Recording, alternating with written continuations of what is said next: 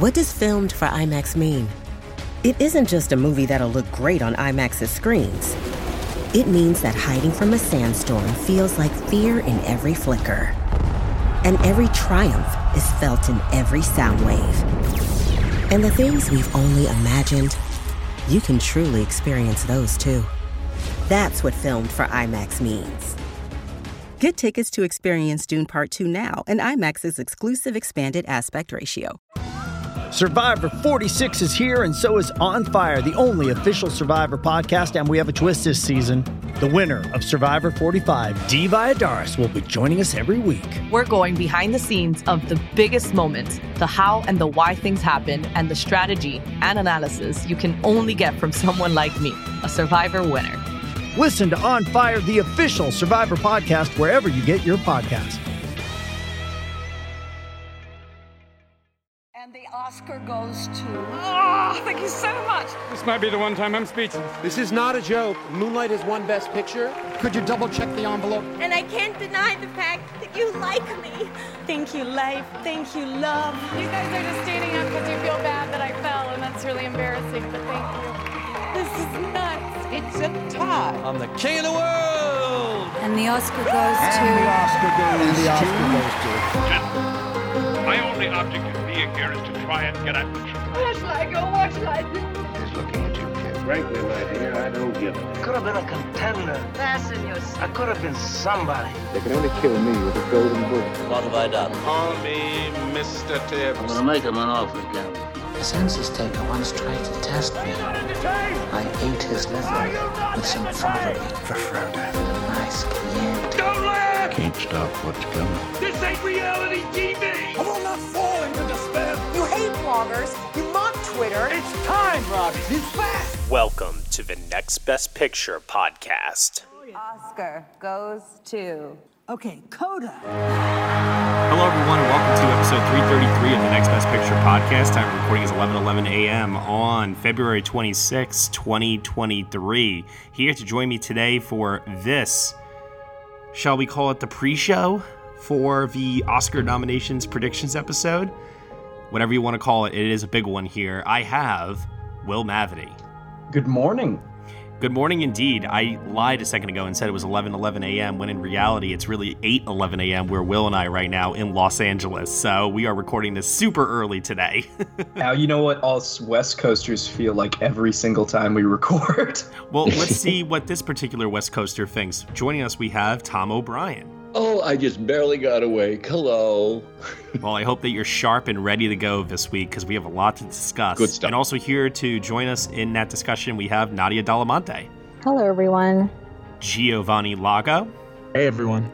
And the one, the only, Josh Parham. Hello, hello. Josh, I've already gotten some DMs from some folks that if Michelle Yeoh wins SAG later tonight, the pressure is on for you to predict Best Actress correctly again at this year's Oscars. It always is on. This is the dilemma I have every single year because I have established myself as like the person who knows what's happening in Best Actress. So, yes, it will be very difficult if Michelle Yeoh wins tonight. Well, we are not here today to discuss the SAG Awards. We are actually going to release a separate recording for the SAG Awards later this evening after the show is over. So you, the dear listeners, are getting a part 1 and part 2 podcast today from all of us.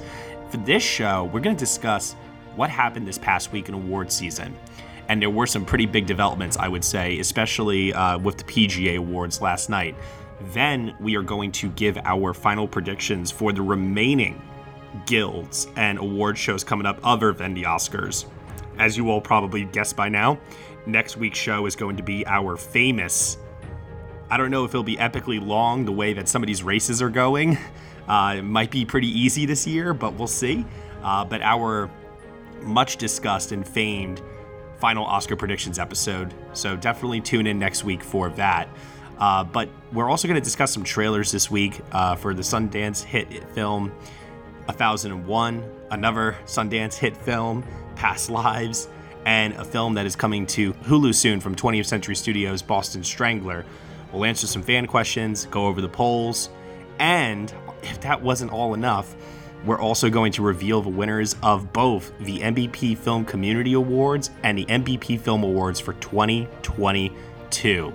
like I said, lots to cover. So, to kick us off this week, what did everybody watch at home or in the cinema? We'll start off first with Tom O'Brien. Tom, what do you got for us? Matt, I caught up on a few things in the last week or so. I finally saw The Quiet Girl, which is Ireland's Oscar entry for international feature. And it had a bit of an unexpected reaction. It began for me, at least, I thought the film was very nice, very well done. I said, this is good. Okay, this is fine.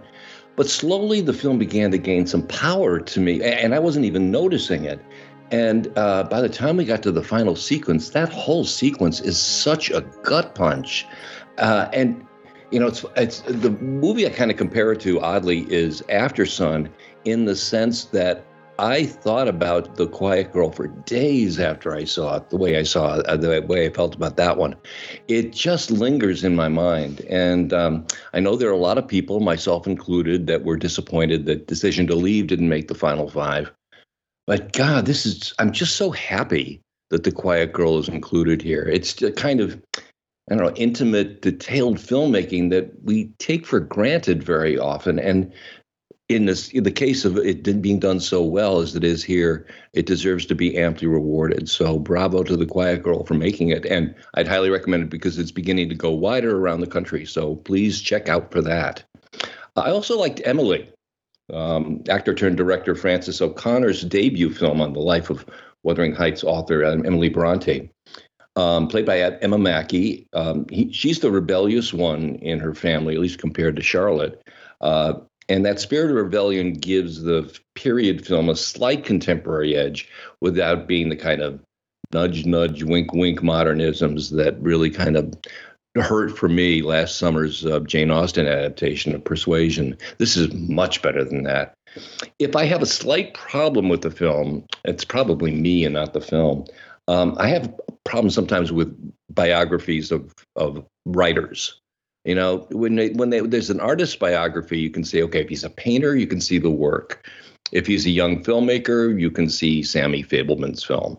You know, we actually see the final product as it's being done. And I'm just kind of a nut for process kinds of things. That doesn't necessarily make it a bad or a good film. It's the kind of film I like. And here, all of the characters we meet and the feelings that Emily feels throughout are what goes into, ultimately, Wuthering Heights. But there is a scene where we see a 1,000-page manuscript on her writing desk, and for a second it took me out. I was like, whoa, where did that come from? And, you know, but that moment passed because throughout is Emma Mackey, and she so deserves the Rising Star Award that she got last weekend in BAFTA. This performance alone is I think going to propel her to great heights. And the great thing is she's got the goods to back it up.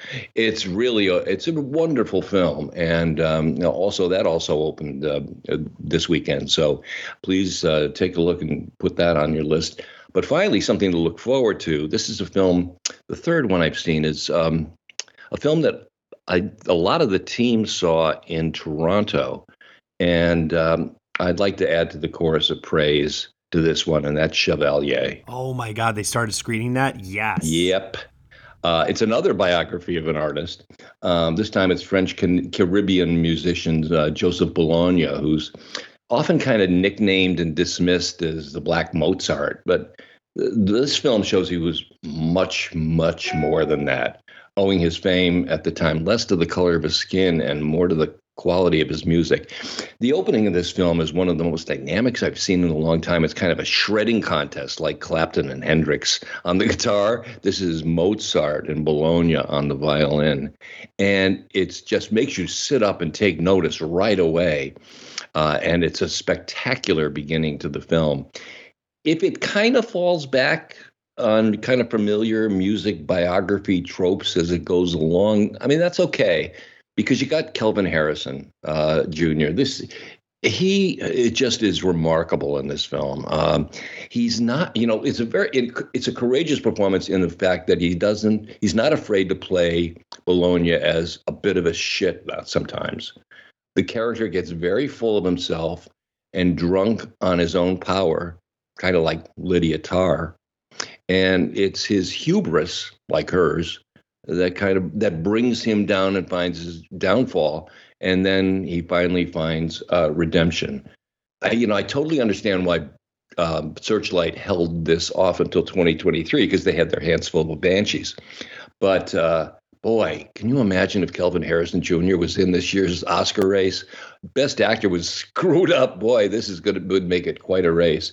But I suspect we will be talking a lot about this film and this performance as the years go on, especially when we get back to award season 2023 later on this year. So Chevalier, keep it in mind. Yeah, I cannot echo the praises for this film enough. When I saw it at TIFF, I was so captivated by what Kelvin Harrison Jr. was doing in it. I thought it was excellently well directed. I was really impressed with the overall tone of the film. Mm-hmm. And then the score is just, the score is incredible for this movie. Oh. I cannot wait for people to watch it. Okay. Great list of films there. Let's head on over next to Nadia. Nadia, what did you catch up with this past week? I had a pretty good week. I saw the Vicky Krieps movie Hold Me Tight, and she's one of my favorites. So this movie is, I see her in a movie, I watch it, no questions asked. And this is yet another incredible performance from her. It's about a mother who suddenly abandons her family and goes on the road, which in its premise, it seems to take you on a direction of her finding a new life. But instead, the movie follows her as she gets further and further away from her grip on reality. And she's constantly inventing and reimagining aspects about the family she left behind and her place in all of this and the decision that she makes. And it's a really interesting movie. I haven't seen many movies edited the way this one is in particular. It's very abstract, and you feel like you're holding on to the protagonist's frame of mind just by a thread, as she herself is, while she's trying to maintain this deep connection that she still has with her family and navigating a sense of grief at the same time. And I was really intrigued by it. You don't really learn much about the protagonist, but it is through Vicky Krieps' performance that you come to really understand her. And it's a role that I think it plays very well to her strengths as an actor, which are very intuitive. And so this movie comes highly recommended for her alone, I would say. You can find it on iTunes there. And yet another incredible performance from her. I also caught up with Athena on Netflix, and I should not have waited this long. And this was really good. It has one of the best opening scenes of a movie I've seen recently, which is it's kind of a shame because the ending isn't quite on par with that. I think the screenplay and the visuals are kind of working on different levels here. I think it's really good at placing you in the thick of action and experiential storytelling, but it kind of falls a little bit short in giving the same detail to the screenplay and getting to know the brothers who are central to the movie.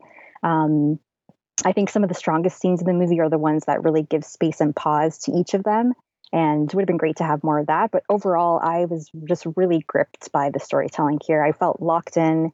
The action sequences were really well done. I loved the cinematography, and the acting is great as well. So if you haven't caught up with that one, I would recommend that as well. I also saw the movie Sharper on Apple TV, and it was okay. It's very sleek and twisty, and it goes in very different directions. I do think for the most part, it felt like one long introduction.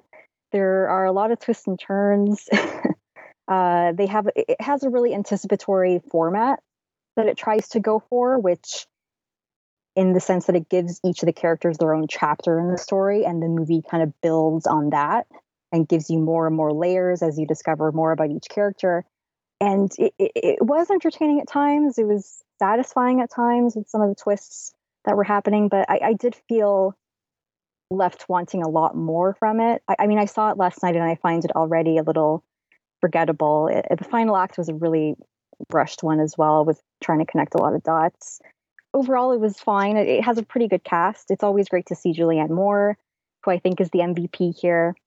And I wanted to mention Brianna Middleton as well. She plays a character named Sandra, and I think she's really good in this as well. And I think we'll be seeing a lot more from her in the future. So overall, it wasn't one of my favorites, but worth checking out at least. And I also saw Return to Seoul through Film Independent, which I know was a standout at Cannes last year, and it played at TIFF as well, which is where I missed it, but I got to see it earlier this week. And I loved it. It's a really mesmerizing story of identity and family, and I'm really amazed by the lead, Park Ji-min, giving her first ever performance in a movie. She's absolutely phenomenal in this movie. It's a really layered performance about the discovery of oneself and having the experience of being put up for adoption, and with this hesitance in her to learn more about her family, and also there's the aspect of being in her mid-20s and coming of age. So the character work here was really, really layered and powerful to connect with. I loved how introspective the movie was. Just wonderful work by everybody involved. And I believe Sony Pictures Classics released it a couple of weeks ago in some theaters. So hopefully more people will be able to get to see it in the coming weeks.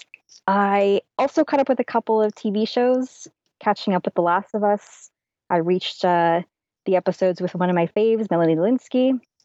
Also caught up with Poker Face. And I just want to say the latest episode that dropped, if you haven't seen it yet, I really, really absolutely loved it. It's with Cherry Jones, Nick Nolte, Tim Russ.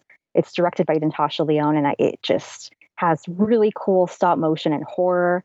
I love that medium and love the horror genre. There's a lot here that I really gravitated to and admired. And plus there's Phil Tippett, who created a lot of the creatures from Star Wars. He created miniature monsters for this episode, and the pulpy practical effects were incredible. So if you're on the Poker Face train and haven't caught up with that one yet, I think you're in for a real treat. Amazing. Sounds like such an eventful week. I love it. Okay, Will Mavity, on to you. Yeah, consider me hyped for that Poker Face episode. I love anything and everything Phil Tippett. I know Josh Parham does, so I'm sure. I literally, my jaw dropped when I heard the name Phil Tippett associated with something. So, yes, that got me very I had no excited. idea either. I heard that, and I'm literally only on episode 4, and I'm like, oh my God, this is the greatest thing ever. I really want to see Mad God now. Oh. Yeah, it's definitely worth checking out. Awesome. So, I haven't seen much in the way of feature films recently. Matt and I were watching the animated and documentary short films. Yeah, so I think of the animated ones, I think at least most likely winner is The Boy, The Fox, The Mole. I don't remember the exact name. It's long and it's aggressively maybe too saccharine and feel good, but it's beautiful to look at. And I did enjoy it, and I think it's probably across the board the best.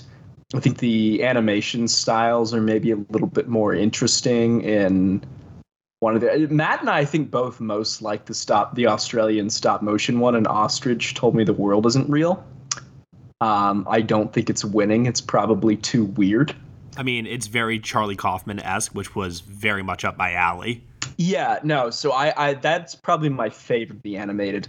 As for the documentary ones, The Elephant Whisperer is really cute, but it did not need to be 40 minutes long. It should have been. And then on top of that, I don't know, Matt, which, I'll tell you which one. Haul Out. Haul Out is incredible. Oh, it's so cinematic to the point that Matt and I thought we were mistaken and were watching a live action short for a minute. It is just gorgeous to watch unfold. It's very sad and haunting.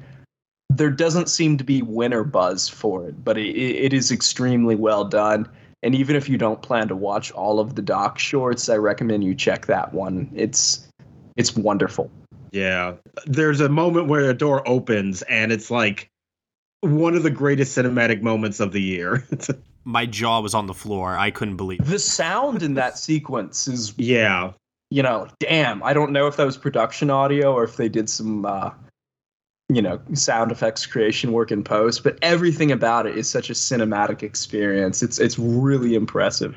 Other than short films, I watched the pretty terrible 2010 Wes Craven My Soul to Take movie, and Don't ask. Okay. I'd never seen it before. It is horrendous, but it made me laugh because now John Magaro is like a handsome romantic lead in movies now. And it reminded me that he had this phase in the 2009 and 2010 era where he exclusively could play just like weird fucking creepy guys. And it is difficult for me to unsee it because like you look at Richard Kelly's The Box too. He's like the laughing, like nasally voice guy. So the Past Lives trailer's weird. You know, anything pertaining to that, or even First Cow with him being like a normal dude. But yeah, other than that, not a huge week for watching stuff. There's plenty more I need to catch up on still. Alrighty, Giovanni Lago, how about you? This week was relatively light for me as well. I would say the only movie I saw Cocaine Bear Friday night, which made the mistake of not buying a ticket early because I did not think especially where I lived was going to be as busy. It was packed. So I sat literally at the very front row, but I was also like 4 drinks down with a bunch of friends. And I'm like, I just want to see a bear, do cocaine, and maul people. And that's what I got. It's very much what you expect it to be.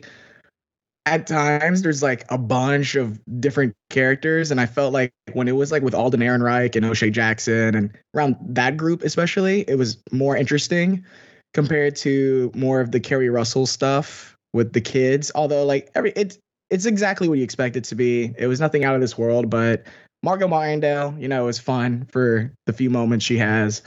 And then besides that, I caught up on this TV Shrinking, the Apple TV series, the comedy. It's practically Ted Lasso too, if you watch it, but instead of soccer, it's therapy. And everyone in that ensemble is firing on all cylinders. Everyone just plays off each other so well. Harrison Ford, it's really nice to see like Harrison Ford actually like seem to enjoy what he's working on. You know, Harrison Ford's got that reputation of being like the grouchy, curmudgeon-y older actor in Hollywood, and like you really see him let loose on the show, and the way he plays off Jason Segel and Jessica Williams and everyone is so good. And I started catching up on Poker Face a little bit, so every time Nadia was just getting into more details about the latest episode, I was like, oh my god, this is like the greatest thing ever, because it's one of the few shows I'm watching where I don't want to binge it. I'll watch one like every few days because I just appreciate like the technical filmmaking of it is so good. Like probably the best cinematography I've seen on the TV show since like Better Call Saul. And I would say like every guest actor comes in and no one's phoning it in. Everyone is like great. And I'm just so appreciative because it's like the very serialized detective show, but in a way, like Natasha Lyonne's not a cop. She's just a person who stumbles into these things and is just incredibly perceptive. And it's just, God, every script every week is just so entertaining. You know, the Rian Johnson factor of it all is just great. Highly recommend. But besides that, it was an incredibly light week. So hopefully in the next few weeks, especially next week, it's going to be stepped up a bit. Okay. And Josh Parham, how about you? What did you watch this past week? Yeah, there's been a good number of things that I've managed to catch up with. I did see Cocaine Bear, which I was on the podcast review for it, for you to hear my fuller thoughts.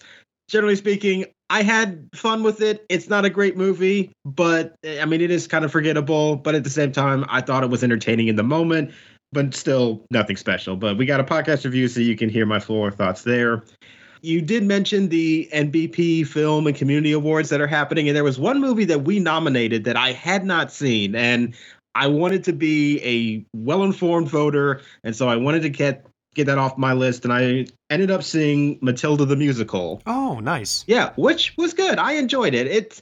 I was a little worried in the beginning. I wasn't sure if I was really going to be into it, but I think by the time they get to the school and you see these just fantastic musical numbers with literal children, which I'm still struggling to believe that they pulled off that choreography with kids. It's just like incredible to watch. So it was a nice, like fun, sweet, charming movie. And I'm glad that I did get an opportunity to see that because it's quite good and I would recommend it. And also too, you can't talk about that movie without mentioning E.T. Yeah. Not the alien. Yeah. Although her makeup makes her look like an alien in this movie. A bit. But yeah, I mean, Emma Thompson is just when is Emma Thompson not great? Like, she's always going to be fantastic, and it's the same in this film. So I would definitely recommend checking that out if you haven't seen it. I also saw a movie in theaters, which is probably not going to be in theaters very long, which is a shame, but it is one of my favorites of the year so far, and that is Of an Age. Oh, I'm glad to hear that you were a big fan of this one. I very much liked it all the way until the ending. Well, and I understand that. The movie does have kind of an abrupt ending to it, but I feel like it just needed to breathe a little bit longer. Like, it just has a very abrupt cut, and I think if we just stayed in that moment a little bit longer, it wouldn't have been quite as bad, but overall, I still think that this is very much a movie that I would like. It's a small-scale character study that is about these two young men who have this very intense kind of romantic bond with each other over this 24-hour period, and then it flashes to later in life when they meet up again. And I mean, just the storytelling is usually something that I really respond to with these kinds of movies. And there's particularly this very long extended car ride where they're just having a conversation that is just so compelling and captivating. And I really hope people do get a chance to see it. And I'm sure it'll be out streaming soon. But if you have any opportunity to check this one out, I would really, really recommend it. It is definitely one of my favorites of the year so far. And before you get to said car ride, the opening, 15 minutes of the movie are like some of the most stressful opening 15 minutes of a movie. Really?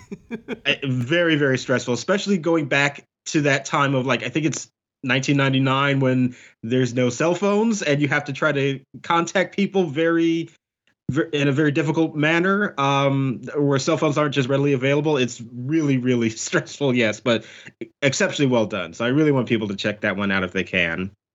This will make you very happy, Matt. Oh? I caught up with some movies that I've been meaning to see for a very long time that I've been putting off, but I finally decided to watch them. And that's the John Wick movies. Oh my God. No way. Yeah, this is the greatest day ever. This is the greatest day ever. Did it. Wait. I'm going to say it on behalf of everyone right now. Yeah. Thank you, Josh. And you know what? It's because I went to see something at the theater and they played the trailer for John Wick 4, and I had to admit, it looked really good. And I felt like, man, I kind of feel like I need to see this one now. And fortunately, I found that all of the John Wick movies, I think, are streaming on Peacock at the moment. So it's like, well, you know what? Let me just take the opportunity to finally catch up with these films. I'd seen the first one already, so I caught up with 2 and 3.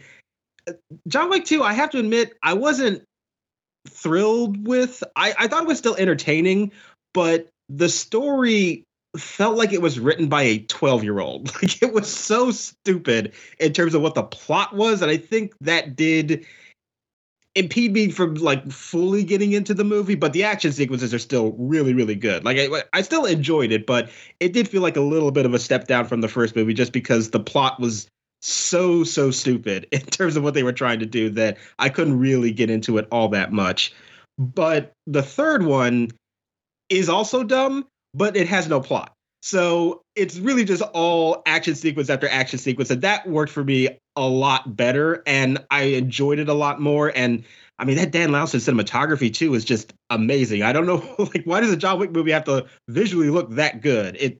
That was incredible. So I had a lot of fun with that as well. So overall, I still really do like this franchise. I'm glad to have finally crossed it off, and now I am ready for John Wick 4, which I never thought I would say, but here we are. Let me ask you a question. Knowing that it's 160 minutes long, are you still ready for it? I mean, that's a little daunting, but you know what? If I'm going to choose to have faith, I'm going to choose to have faith in the process. I'll tell you this, just the inclusion alone of some of the people they have in this fourth one, Donnie Yen, Hiroyuki Sanada. I mean, like, just, my God, I feel like this movie is just absolutely going to rip the other movies to shreds. Well, we will see. And like I said, I had never really seen these movies before, so John Wick 4 will be the first time I will actually see one of these films in a theater. So I am excited about that. I also just like Tom Cruise. I cannot believe that Keanu Reeves is 58 years old and he's doing the stuff that he's doing in these movies. insane. I was thinking about that too, that Tom Cruise gets all of the attention about like doing your own stunts, and that it is impressive, don't get me wrong, but I do think Keanu Reeves deserves a shout out too, because he really does commit to these movies and he doesn't really get the same press that Tom Cruise does, and I think he deserves it. The amount of arm drags, my lord. Yeah. Okay. For me, this week, I saw Emily, which I very much enjoyed. I thought it was fantastic for a period film. Had a very haunting, striking visual style from Frances O'Connor. Emma Mackey, fantastic. And I really liked the way that it blurred the lines between what is fiction and what is reality. Very, very good. Also watched a movie. God damn it, I can't talk about this one. I'm under embargo. I'll just say I saw a movie that we're discussing a trailer for later. Cocaine Bear podcast review. Like Josh said, you can hear my thoughts on that. I was in the opposite camp, opposite Josh. The Bears came to our camps, and only one of us came out the other end. And then I saw, God damn it, I can't talk about this. Every time I look at my letterbox and I'm like scrolling through like my watch list, I'm like, can't talk about that. Damn it. But like Will said, the shorts. We still have live action short to complete. When we do our final predictions episode on next week's show, I will have completed the live action shorts. But everything that Will said, I echo it. Now, with that said, let's get into some awards talk. Hey, it's Kaylee Cuoco for Priceline. Ready to go to your happy place for a happy price? Well, why didn't you say so? Just download the Priceline app right now and save up to 60% on hotels. So whether it's Cousin Kevin's Kazoo Concert in Kansas City, go Kevin, or Becky's Bachelorette Bash in Bermuda, you never have to miss a trip ever again. So download the Priceline app today. Your savings are waiting. Go to your happy place for a happy price. Go to your happy price, Priceline. So, first things first, before we get into predictions for what's happening over the next week, PGA results from last night. Oh boy. Does anybody have any doubt at this point that it's going to be Everything Everywhere All at Once? Because no. I'm failing to see what compelling argument any other film can make at this point. Yeah, no, it's over. Like, unless if by some miracle Fabelman's won SAG and WGA, but still, like, no, I just can't see that happening. No, if Spielberg couldn't win the DGA, then, like, I think that movie was dead after last weekend. And, yeah. I mean, the best thing that happened to Everything Everywhere All at Once was Banshees losing BAFTA. Yep. I think if Banshees had won BAFTA, we would still be kind of talking, not so much, I think it would be, there'd be a little bit of a discussion to be had, I would argue. But Everything Everywhere would still be out in front. I mean, winning the PGA on the preferential ballot, when we have been saying for weeks, I don't know if it can win on a preferential ballot. All these people really hate this movie. Well, guess what? It just did. Yeah, that was the last test that it needed to pass, and it did. Yeah, I think what we have kind of seen this year is that, yes, there is a little bit of resistance to Everything Everywhere, but we don't know how big of a contingent that is, and the people that do love it, I think, just might be in greater numbers to overcome that. And even if they weren't, I think the other issue is that there is no single alternative to Everything Everywhere. So the opposition is just, I think, too divided that no one movie can mount that defense against it. And so because of that, I think that's helping this movie just kind of sail through. And it winning on the preferential ballot, that was the last thing that we needed. Yep. And all this talk about the older audiences not responding to it, there's been no proof of that. I mean, it's all anecdotal and it's all supposition. But, right now, I think that these Guild Awards are proving that that's really not the case, at least among it hasn't lost the guilds yet. It literally has won at every guild it's been up at. Yeah. Yeah, Makeup and Hairstylist Guild, that was a surprise. Art Directors Guild over Avatar: The Way of Water, Jesus Christ. Like, it's insane. Yeah. I cannot believe that we are coming up on 1 year to the day. I believe it'll be March 11th, the day before the Oscars, or maybe somewhere around there. It's like somewhere around the day of the Oscars from when it's world premiered at South by Southwest last year. And I always hoped that this movie would be embraced by the Academy. But this is truly exceeding even what I hoped for. it's an incredible journey for that movie.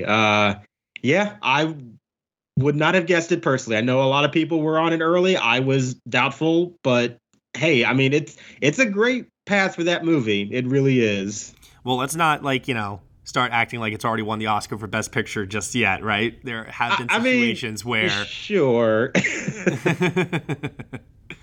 Let's wait until the very end, shall we? Until then, very, very big win.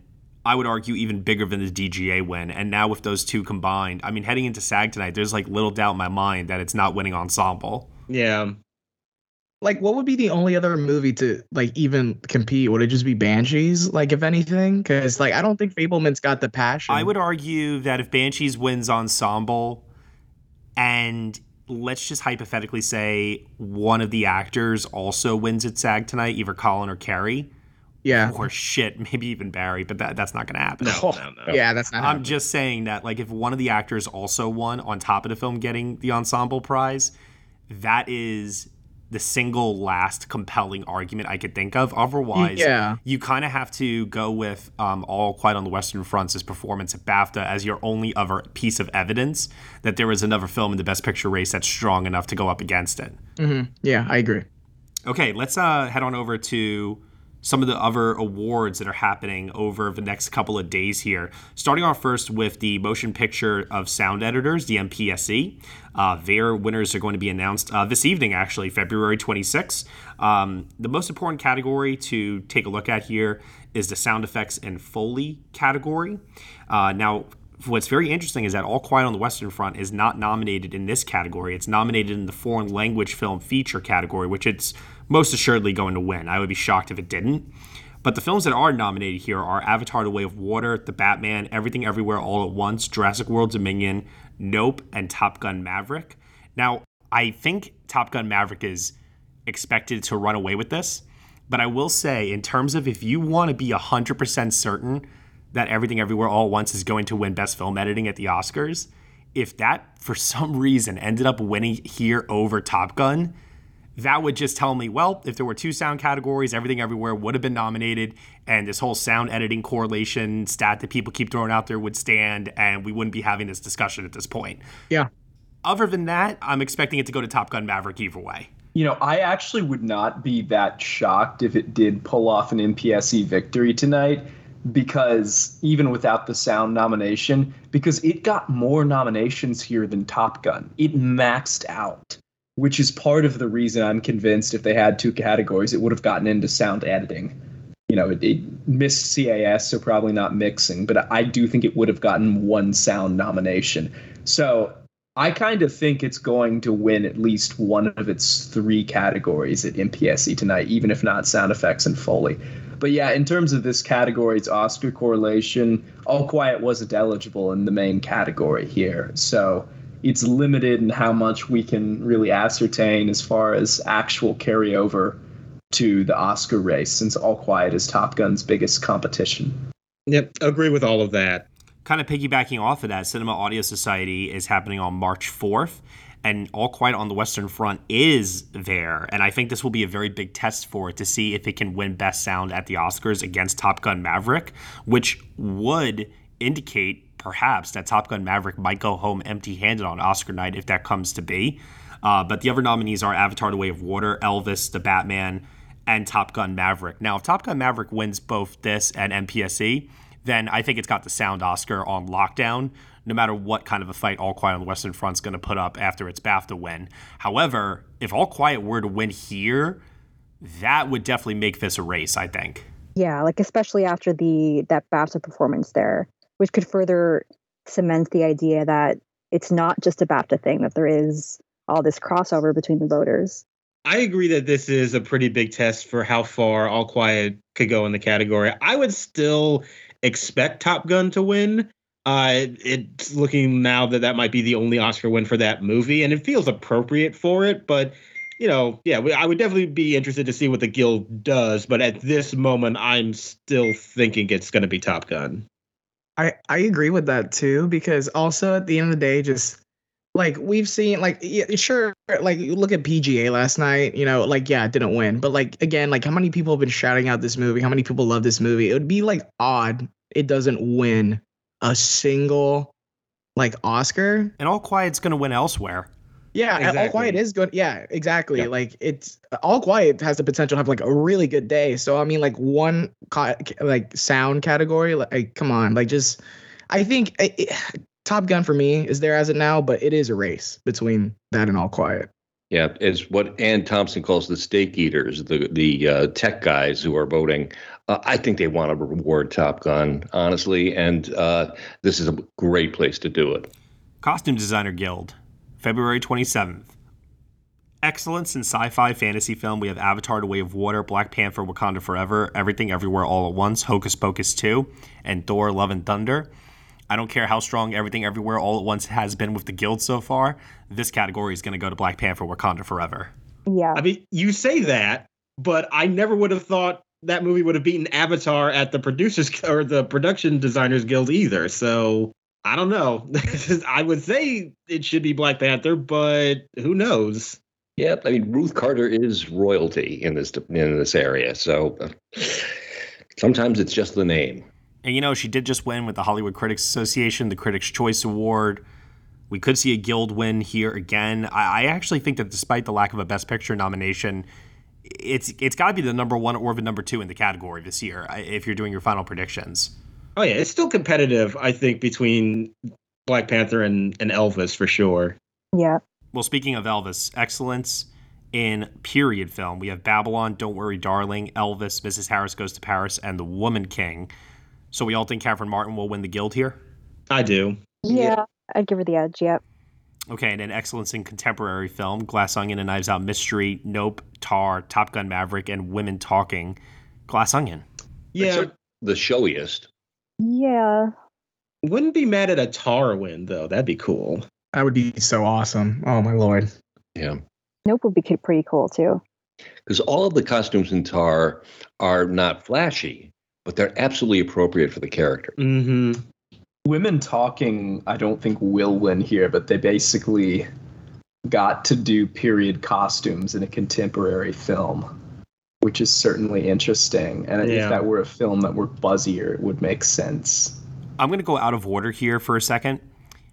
We have the ASC, the American Society of Cinematographers, happening on March 5th.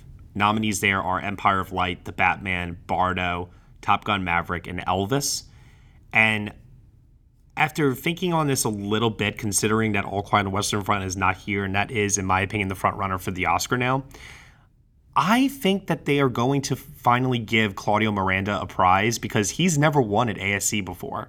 Yep. And I think this would serve as a very nice acknowledgement and makeup for not getting the Oscar nomination, which is still baffling to me. Yeah, we kind of don't know how that happened, honestly, but I do kind of feel like that'll happen. As you said, he did not win the year 2012, where he won the Oscar for Life of Pi at ASC. So I do think that makes sense, and it really won't matter in the grand scheme of things. Now, let me ask you this question. If Elvis were to win here, what would be your thoughts on that heading into Oscar night then? Yeah, that would be the only winner at ASC that could make me question whether or not All Quiet is going to win. It would be tough. I think I would still lean towards All Quiet at the end of the day, but if Elvis were to win at the Guild, that would give me something to think about for sure. It'd be pretty great for Mandy Walker, too. If she does win the Oscar, she would be the first woman to ever win the category. Mm-hmm. Yep. I don't understand why Warner Brothers hasn't been like campaigning with that as like their main focus, like making history here for Elvis. Like it would be awesome. Like it just makes so much sense. But they have a lot of things to juggle with that film. That is true. Yes. Yeah. The picture campaign, Austin Butler. Especially Butler. Yeah. Yeah. It makes sense. There's a lot going on there. Yeah. All right. American Cinema Editors, happening on March 5th.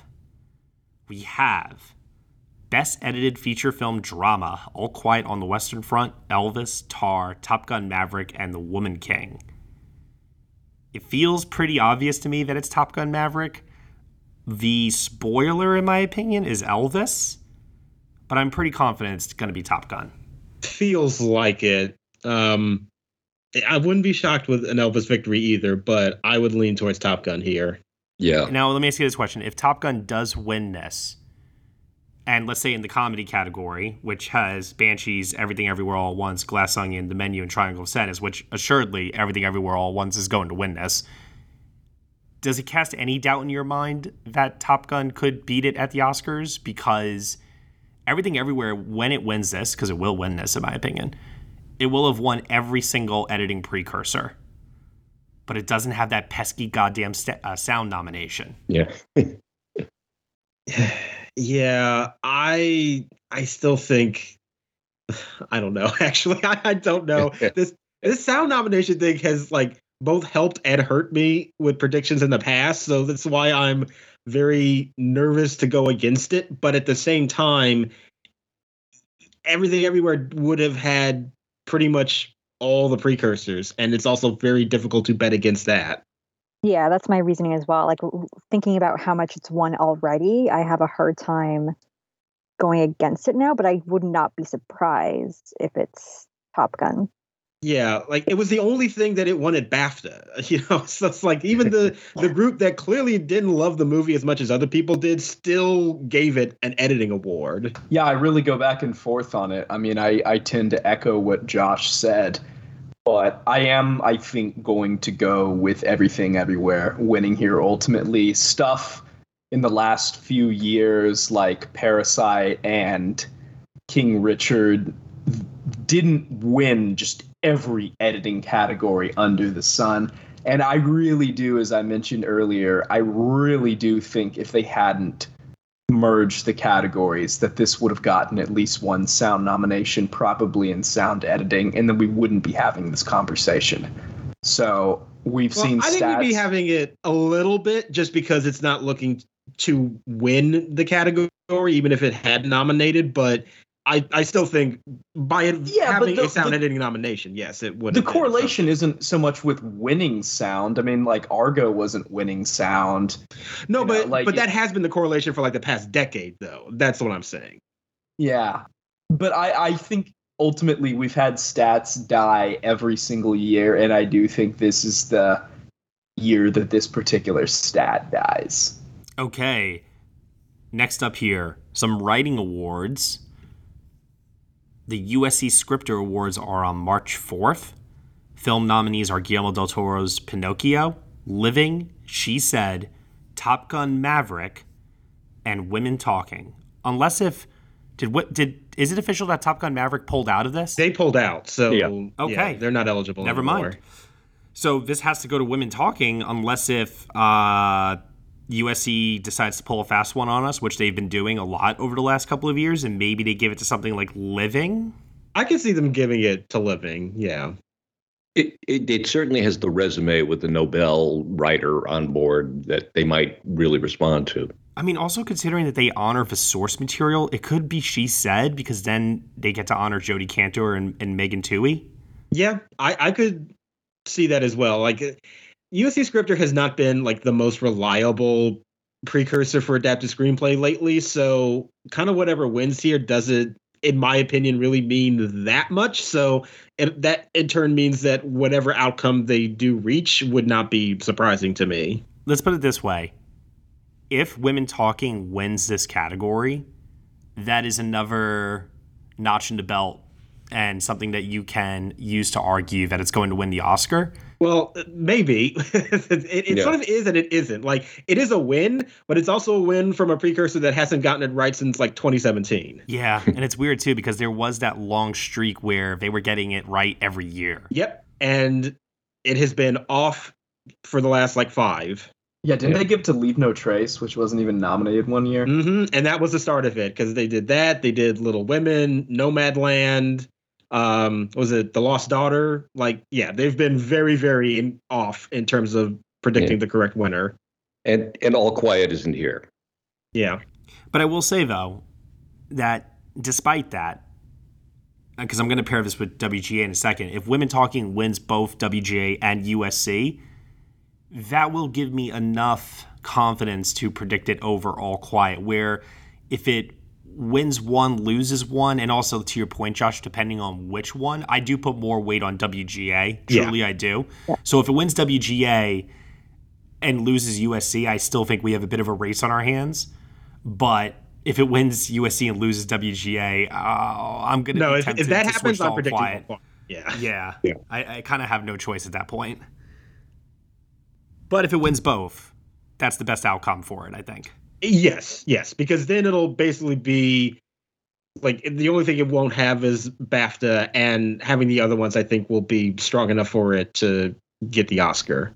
So speaking of which, the WGA Awards happening on March 5th for Adapted Screenplay, Black Panther Wakanda Forever, Glass Onion and Knives Out Mystery, She Said, Top Gun Maverick, which didn't pull out here. That's still here, right? Yeah. Yes. Okay.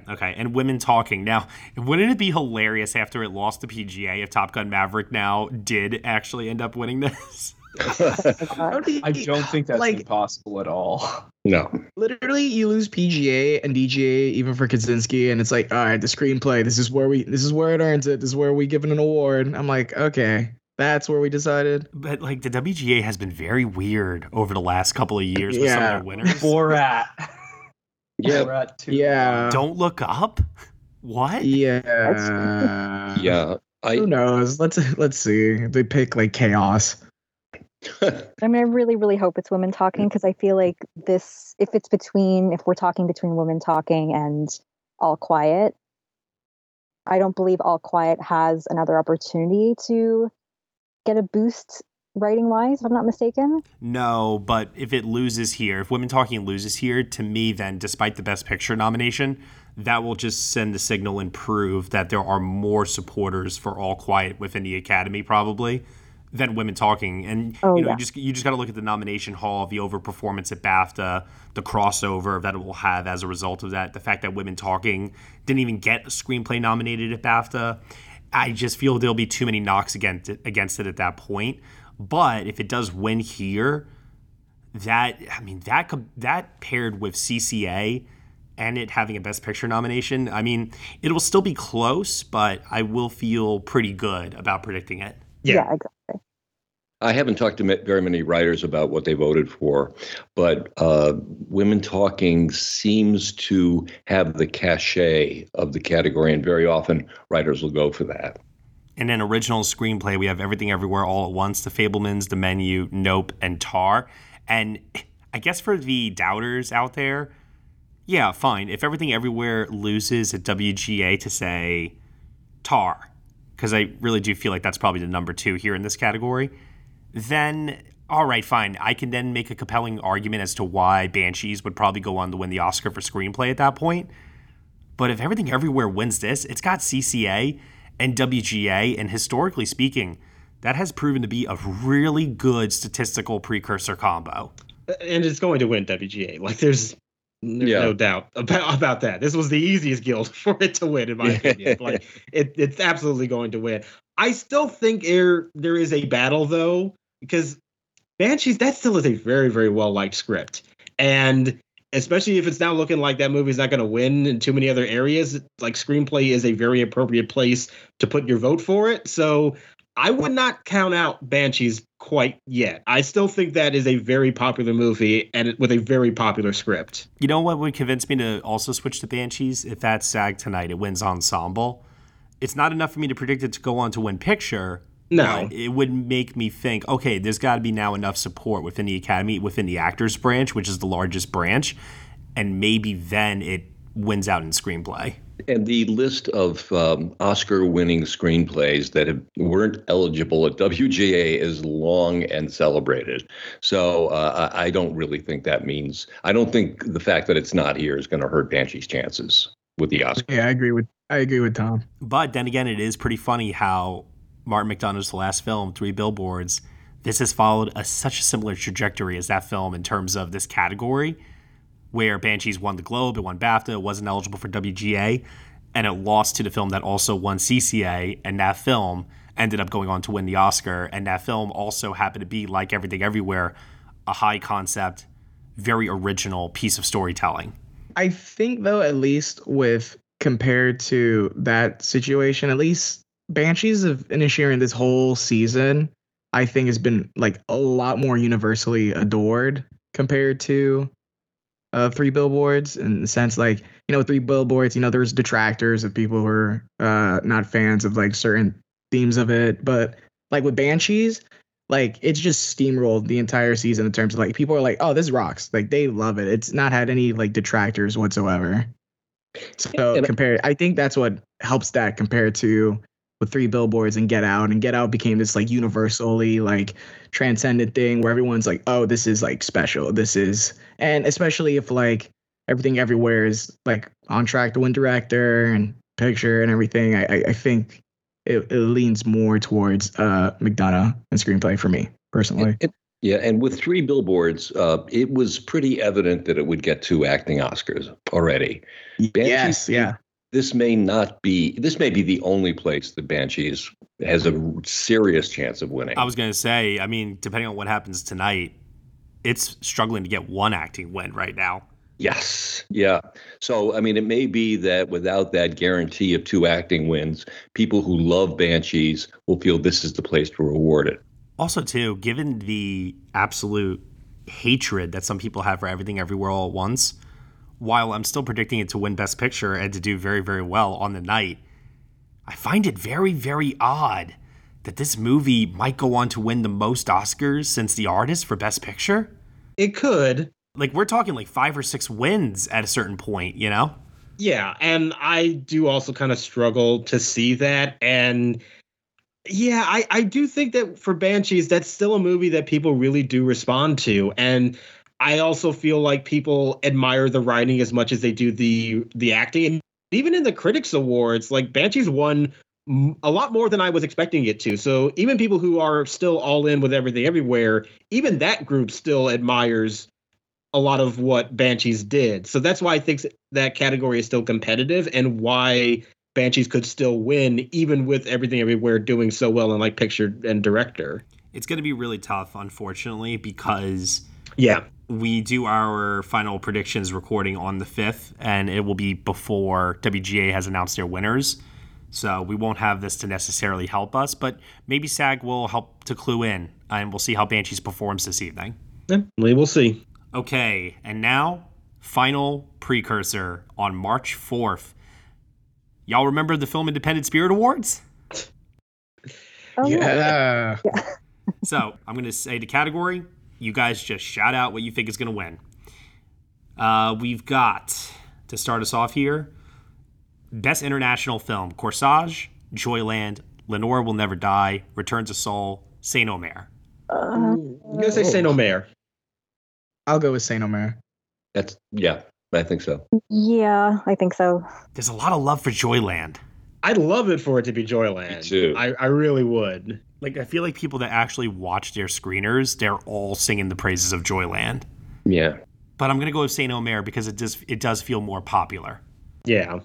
Yeah. I think it's of the international films in this category, at least, I think this came the closest to a nomination. Best Documentary, All That Breathes, All the Beauty and the Bloodshed, A House Made of Splinters, Midwives, and Riotsville, USA. I think conventional wisdom says All the Beauty and the Bloodshed, but I'm tempted to say All That Breathes. That's where my instinct is going. Yeah. I'm going to say that as well. All That Breathes is maybe more populist, and there's a pretty wide voting group here. So, I'm going to go with that. All the Beauty has a political angle, which may appeal to some people. But I'm rooting for All That Breathes. Yeah, I think I would still expect All the Beauty and the Bloodshed to win, just because the voting body is a little bit broader, and I just think that movie does have just a higher profile amongst more people. Okay. The Robert Altman Award is going to Women Talking, so we don't have to debate anything about that. All I'll just say is Women Talking deserved a lot more of this entire year. A lot more. Yeah. Best Editing. No surprise here, but let's just get through it. Yeah. Cathedral, Marcel Michel with Shoes On, After Sun, Everything Everywhere All at Once, and Tar. I wonder what's going to win this. After Sun. Obviously, Marcel Michel. Yeah. Yes. I was thinking the other day when I was going through these, holy shit, there is a world where Everything Everywhere literally sweeps every category it's nominated in. Yeah, it could. Let's see if that proves to be true by the time we get to the end here. Best Cinematography, we have Tar, Marina, After Sun, Pearl, and Neptune Frost. Go with the Oscar nominee, Tar. Yeah, Although I think After Sun could win. That wouldn't surprise me either. Yeah, that would be That's awesome. Meanwhile, I would love for it to be Pearl, just because I think that work is so inspired. So cool. So vivid. That would be such a spirit winner. Best breakthrough performance. We have Frankie Corio for After Sun, Gracia Filipovic, Stephanie Sue for Everything Everywhere All at Once, Lily McInerney for Palm Trees and Power Lines, and Daniel Zogadardri for Funny Pages. I'm going to have to say Stephanie Sue. Yeah, I think either her or Frankie Corio.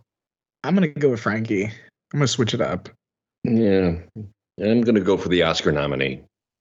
Yeah. Is this category voted on by everybody, or is it a jury? Every category is voted on by everybody.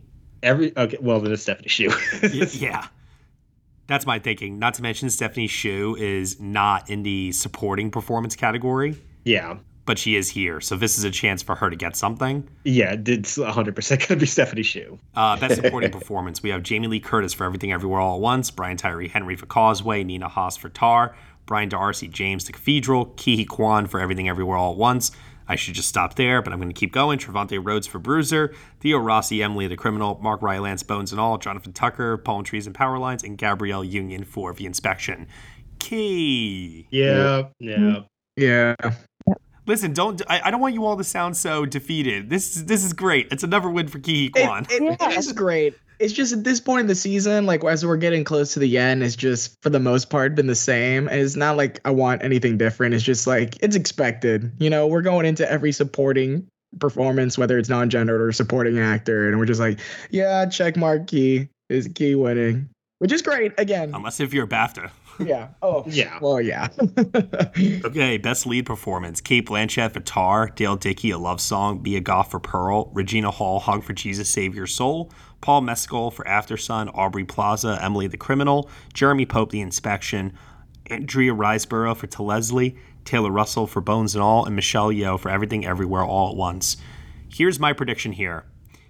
I think that win or lose at Oscar, this is Michelle Yeoh's moment as, I don't want to say a consolation prize, but this would be the place for her to get that like acknowledgement, the same way that like Carey Mulligan pulled out a win for Promising Young Woman that year.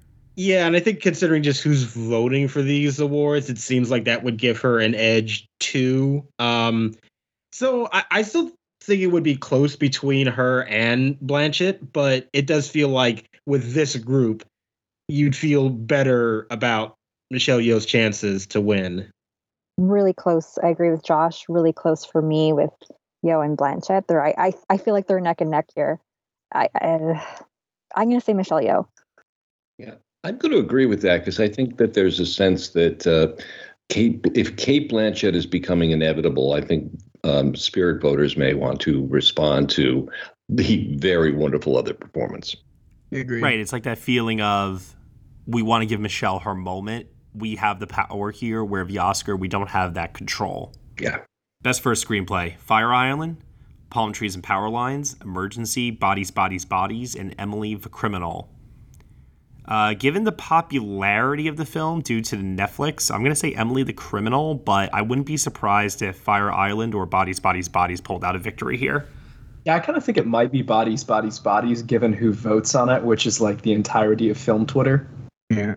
Mm-hmm. I will say Fire Island should win just for the that one sequence where they're doing straight. Yeah, the Tomei sequence alone should guarantee that a win, because that is one of the funniest bits I've seen in like I don't know how long.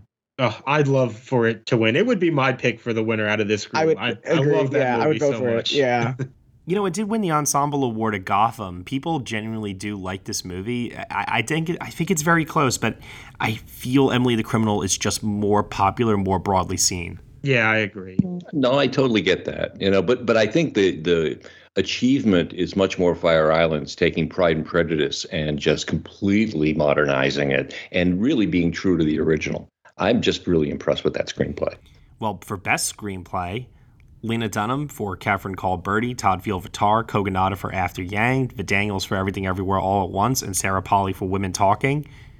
And I gotta say, this is the one place where I keep going back and forth between Daniels and Sarah Polley. And I don't know necessarily what to do here, because there might be this feeling of, oh, I voted for Everything Everywhere in all these other categories, and there is such sentiment towards Sarah Polley that people might be willing to change it up on their ballot a little bit here. But then again, I was quite stunned and shocked when the Gotham Awards went with Todd Field in this category over Sarah Polley. Granted, that was a jury and not a populist vote. So then I'm starting to wonder, can Tar also pull in some votes? If so, where is it likely to pull votes away from? Everything Everywhere's camp or Women Talking's camp? And, I'm just playing like this game in my head. I think to play it safe, I would say Everything Everywhere all at once, but I would not be shocked if Sarah Polley won this. I think you're overthinking it, to be honest. I feel like it's very clearly going to be Everything Everywhere. I would love for it to be Women Talking, but I don't think that's happening. Okay, Josh. Look, man, it was my number one movie of the year. So, I'm just accepting it, that this is the fate of Women Talking. It's just, I don't think it's going to happen. It's going to be Everything Everywhere. Tar would be a cool win, though, honestly. I mean, I could see Tar winning. I don't know why. Like, because it's a good fucking screenplay. That too. Yeah. Besides the quality, he gave us like one of the most iconic original written characters of the last 20 years. I'm telling you, in 30 years, when people are not really paying attention, they're gonna look back and the kids are gonna be like, "Oh, this Lydia Tar person." They're gonna think she's real, and that's just the beauty of Todd. The magic of Todd Field at work here. Yeah, I was just about to say, she feels so real. Yeah. But also, I feel like this is probably where Tar could win. I can't see it winning any other category here. But then again, as Josh said before, so many members are members of Film Twitter, and there is that debate about the cancel culture aspect of this movie where some people are leaning towards its advocating for one side of the argument, and then some people lean towards this idea that it's advocating for the other side of the argument. So it might be a little bit more divisive than we think. To Josh's point, I'm going to stop talking about this category. I'm probably overthinking it. It's going to go to the Daniels. Yes. Yeah. Best Director, Todd Field for Tar, Kogonada for After Yang, the Daniels for Everything Everywhere All at Once, Sarah Polley for Women Talking, and Helena Rain for Bodies, Bodies, Bodies. Daniels. Yeah. The John Cassavetes Award, given to the best feature made for under $1 million. We have The African Desperate, A Love Song, The Cathedral, Holy Emmy, and Something in the Dirt. I would love to see this go to a love song. Oh, yeah. Yeah. Such a good I think movie. it's the most known of them. Yeah. Yeah, that makes sense. And then for Best First Feature, we have After Sun, Emily the Criminal, The Inspection, Marina, Palm Trees and Power Lines. And this is why earlier I said Emily the Criminal for First Screenplay, because I think it's pretty obvious that After Sun is going to win this over that. 100%. Even if Frankie Curio doesn't pull it out, this is where After Sun gets its win of the night. Yeah. Agreed. Yeah. And then Best Feature, boy, oh boy, what could it be? Bones and All, Everything Everywhere All at Once, Our Father, The Devil, Tar, and Women Talking. Pencils down, people. Yeah. It's Our Father, The Devil. Clearly, yes. Which is really good, by the way. Yes, I saw it too. I actually really enjoyed it. I mean, Everything Everywhere, clearly. Yes, very clearly. It's so funny to me how, in a way, before this season became what the season became, there was a lot of people, myself included, who felt like, okay, even if we're heading into Oscar night with the idea that Top Gun Maverick or Fabelmans or whatever is going to win Best Picture, this is the night for Everything Everywhere All at Once. Instead, it's just going to be another night of Everything Everywhere dominating. Oh, what a weird season it's been. That it has. What a weird season. What we can say about every year for the last 3 years. Yes. Last 5 years, Jesus. Okay, and that'll do it here for Precursors award season talk. Like I said, on next week's show, final Oscar winner predictions. You do not want to miss this episode, people. Let's talk about a trailer.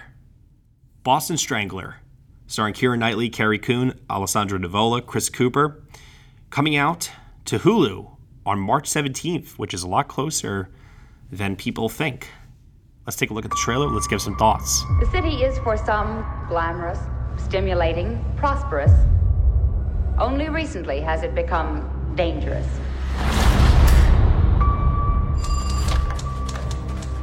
Jack, I think I found something. 3 women were strangled over the last 2 weeks. You're on the lifestyle desk. You're not covering a homicide.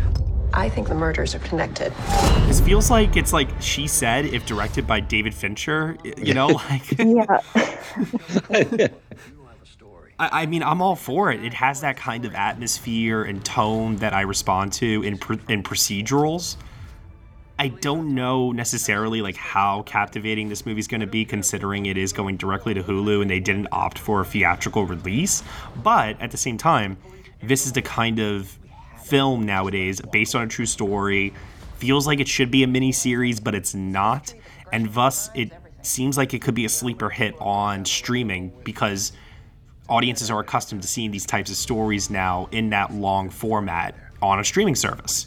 It's interesting. The first film, the 1968 version, was all male-oriented. I think there was Sally Kellerman was the only major woman in that particular take on it. Where it was all from Tony Curtis's Strangler point of view. And this is kind of a refreshing change, at least script-wise. It looks very dark. Just physically dark, because shadows and the like. But it seems to have that period down very well. So I'm excited about it. Yeah, I love the talent involved. You tell me that there's a movie with Keira Knightley and Carrie Coon, Chris Cooper, like I'm there. Not saying no to that. It's a simple rule. If Carrie Coon's on screen, I will be seated. Yeah, though it is so weird to hear Keira Knightley not have a British accent. It's like Uncanny Valley type stuff. Yeah. I will never, ever, ever get used to it. No, it sounds so weird. Any other thoughts here? I mean, it looks like it'll be an interesting kind of procedural. I don't know if it's like necessarily looking like a great movie to me, but I am a little intrigued by it. You know who I saw as producing this? Ridley Scott. Yeah, I noticed that when I watched the trailer. I was like, interesting. All right. And then when I look at Ridley Scott's other producing credits, I'm like, oh no. Oh God, no. Well, there's a lot but there. Then there's some good things in there. Like, you know, you have Assassination of Jesse James, Stoker, The Grey. There's some okay things in there. I mean, he produces a lot of stuff. And when you produce a lot of stuff, there's good stuff and bad things in there at the same time. So makes you wonder, is he really producing? Like, what's he really doing? You know? Just putting his name on it? I mean, that you can say that about a lot of people. Oh, you want to come to Hollywood and pretend you're a big shot without doing anything? You'll fit right in. Yeah. Okay, if there are no final thoughts, let's get over now to the MVP community and MVP Film Award winners for 2022. Ooh, yes. Are you all ready for this? We're brave. Oh, yes. Okay, this is the first time I'm looking at the community award winners. I tallied the MVP Film Awards yesterday. So for each category, I will start off with the Community Awards first, and then we will head on over to MVP Film Awards winners. Some of the categories are 5 for 5 overlap too, which is very interesting. And here we go, starting off first with Best Visual Effects. We have, for the community, Avatar: The Way of Water, The Batman, Everything Everywhere All at Once, Nope, and Top Gun Maverick. Love it. The runner-up is Everything Everywhere All at Once. And the winner, with an overwhelming 68% of the vote, Avatar: The Way of Water. Makes sense. Wow. Yeah. Never would have known that. But let's see what we did over at MVP. For Best Visual Effects, we have Avatar: The Way of Water, The Batman, Everything Everywhere All at Once, Nope, and Top Gun Maverick. So this is a 5 for 5 overlap. What do you think we did? I mean, I have to imagine that we also overwhelmingly went for Avatar. Yeah. So you are correct about the overwhelming support for Avatar. That did win Best Visual Effects. The runner-up, though, is different. Our runner-up is Top Gun Maverick. That's nice. That is okay, great. Yes. For the category for Best Sound, the community has All Quiet on the Western Front, Avatar: The Way of Water, The Batman, Nope, and Top Gun Maverick. And the runner-up is Nope. Oh, nice. The winner is Top Gun Maverick. Okay. I'm happy about that. And then over for us, once again, 5 for 5 overlap, All Quiet on the Western Front, Avatar: The Way of Water, The Batman, Nope, and Top Gun Maverick. Our runner-up is Nope. Okay. Yes. And we chose Top Gun Maverick, same as the Community. So we were very in line with sound this year. Yes. For the category for Best Original Song, Community has Lift Me Up from Black Panther Wakanda Forever, This Is a Life, Everything Everywhere All at Once, Ciao Papa from Guillermo del Toro's Pinocchio, Not To from RRR, and Hold My Hand from Top Gun Maverick. I have to imagine this will probably be a victory for Not To. Yeah. Runner-up, Hold My Hand, Top Gun Maverick. Mm-hmm. Winner, Not To, Yeah. RRR. Deserving. Mm-hmm. And then for us, we have a little bit of a difference here. We have Lift Me Up from Black Panther Wakanda Forever, This Is a Life from Everything Everywhere All at Once, Not To from RRR, Hold My Hand, Top Gun Maverick, and Nobody Like You from Turning Red. I'm so glad we got that one in. Yeah, that was Isaiah's doing. The runner-up is This Is a Life from Everything Everywhere All at Once. Okay. Winner is Not To from RRR. Nice. Yeah. Very good. Honestly, I would be shocked at this point if it lost the Oscar. Oh, yeah. Yeah. I just can't wait for the performance on stage. Oh my gosh. Excited. I'm so ready. For Best Original Score, Community went with Babylon, The Batman, Everything Everywhere All at Once, Guillermo del Toro's Pinocchio, and Women Talking. I mean, Babylon Fever is everywhere now. I feel like it'll probably still win. Yeah. Every day. Giovanni's like, justice. Come on, someone has to do the work here. All right, the runner-up with the Community is Michael Giacchino for The Batman. Yes, awesome. And the winner is Babylon. Yeah. Mm-hmm. And then moving over to us, we have Babylon, The Batman, Everything Everywhere All at Once, Nope, and Women Talking. I love that Nope score so much. It's so good, yeah. The runner-up is The Batman. And the winner is Babylon. I love y'all. I love y'all. Thank you. I want to give a shout-out, actually. Met Justin Hurwitz the other day. Huge fan of the podcast. Oh, that's awesome. Okay. Well, we're huge fans of him. Yep. Yeah. So if you're listening right now, Justin, we love you. We are doing this for you. Keep making banger scores. Yes. Best production design. The Community went with All Quiet on the Western Front, Avatar: The Way of Water, Babylon, Everything Everywhere All at Once, Glass Onion, A Knives Out Mystery, and Guillermo del Toro's Pinocchio. 6 nominees instead of 5. The runner-up for The Community is Avatar: The Way of Water. Okay. And the winner is Babylon. Yeah. Yes. We're eating. Now, for us over at MVP, we have All Quiet on the Western Front, Avatar: The Way of Water, Babylon, Glass Onion, and Guillermo del Toro's Pinocchio. That's such a cool nomination. I wish the Oscars had done that. Yeah, I love that nomination. Well, we loved it enough to give it the runner-up spot. Wow. Guillermo del Toro's Pinocchio. I was really thinking we would have picked Glass Onion as the runner-up, but that's great. Love it. And the winner is Babylon. Gosh. Mm-hmm. Okay, for the category for Best Makeup and Hairstyling, The Community has All Quiet on the Western Front, The Batman, Elvis, Everything Everywhere All at Once, and The Whale. I think this could be The Whale. The runner-up is Elvis. And the winner is The Batman. Yes. Okay. Okay. You guys rock. Yeah. Wow. Great pick. Much better By the way, option. Matt, every time Yes, you say agreed, the Josh. Batman, all I can think of is Cillian Murphy and Batman Begins going, but the Batman. For us, over at Next Best Picture, for Best Makeup and Hairstyling, we have, oh man, I'm so excited to say this, All Quiet on the Western Front, The Batman, Elvis, The Whale, and X. I love that X nomination. Oh, yeah, so great. Should have been at the Oscars. Yeah. The runner-up for us is The Batman. Okay. Mm. And our winner is X. Yes! Yes! Oh, wow. At So Globo Gym, good. we're better than you and we know it. If you think Globo Gym. Sorry, Community. Kidding. For Best Film Editing, The Community has After Sun, Babylon, Decision to Leave, Everything Everywhere All at Once, and Top Gun Maverick. And I have no idea how the hell you choose a winner amongst these 5. Jeez. Very strong group. But for the runner-up, Top Gun Maverick. Okay. And the winner, Everything Everywhere All at Once. Yeah, an appropriate top 2. Yeah. We have a much different lineup here. Well, not much different. Only missing After Sun. We have Babylon, Decision to Leave, Everything Everywhere All at Once, Moonage Daydream. I love that we did that. Yeah. And Top Gun Maverick. Our runner-up for Best Film Editing is Decision to Leave. Oh my gosh, yes. And the winner is Everything Everywhere All at Once. Wow.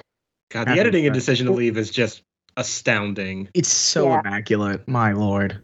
For Best Costume Design, Community has Babylon, Black Panther Wakanda Forever, Elvis, Everything Everywhere All at Once, and The Woman King. And I can tell you all right now, this was a very close vote.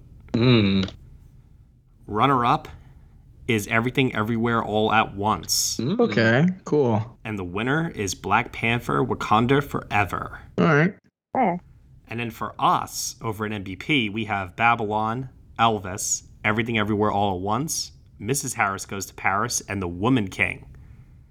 So no Black Panther for us. Interesting. Yeah, which I don't agree with, but it's okay. Our runner-up is Everything Everywhere All at Once. And our winner is Elvis. Oh. Okay. I wasn't expecting that. I wasn't expecting not that nominate either. Black Panther? That's crazy. Well, don't blame me for that. For Best Cinematography, the community voted for All Quiet on the Western Front, Babylon, The Batman, Nope, and Top Gun Maverick. Very strong category. By a difference of 2 votes. Wow. Runner-up is The Batman. Wow. Okay. And the winner is Top Gun Maverick. And for us over at MVP, we have All Quiet on the Western Front, Avatar The Way of Water, The Batman, Decision to Leave, and Top Gun Maverick. I feel like we did All Quiet. It seems like there's a lot of support for the cinematography of that movie amongst the team. Our runner-up is The Batman. Okay.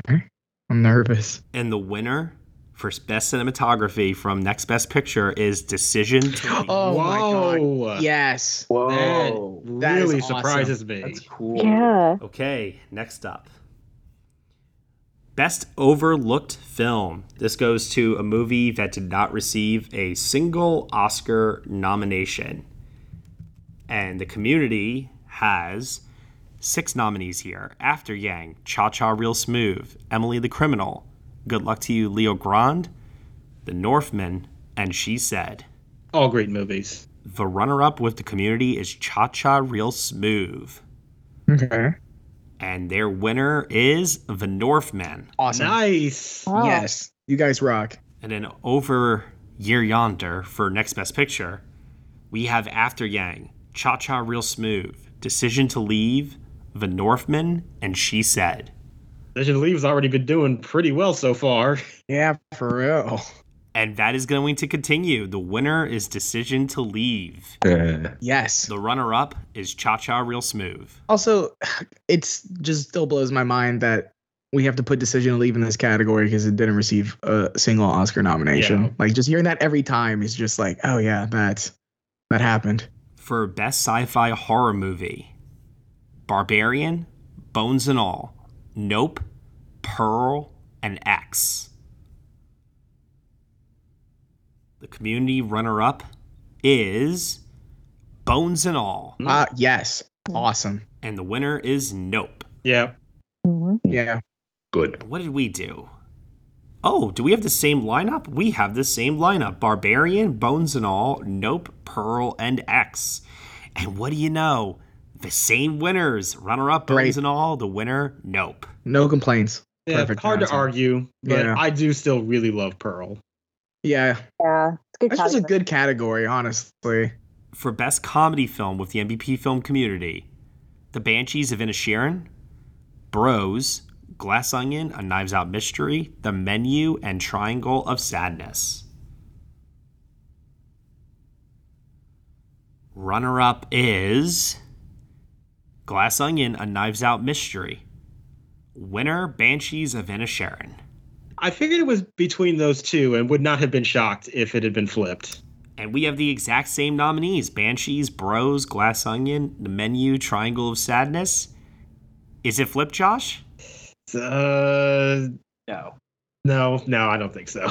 Correct. It is the same. Runner-up, Glass Onion, A Knives Out Mystery. The Banshees of Inisherin, the winner for Best Comedy Film from NBP. No. Love it. For Best Action Film, the Community has 6 nominees here. Avatar: The Way of Water, The Batman, Everything Everywhere All at Once, RRR, Top Gun: Maverick, and The Woman King. Seems like I would say either Top Gun or RRR. By a difference of 1 vote. Holy, wow. Wow. The runner-up is Everything Everywhere All at Once. Oh. And the winner is Top Gun: Maverick. Wow, the RRR not even the top 2.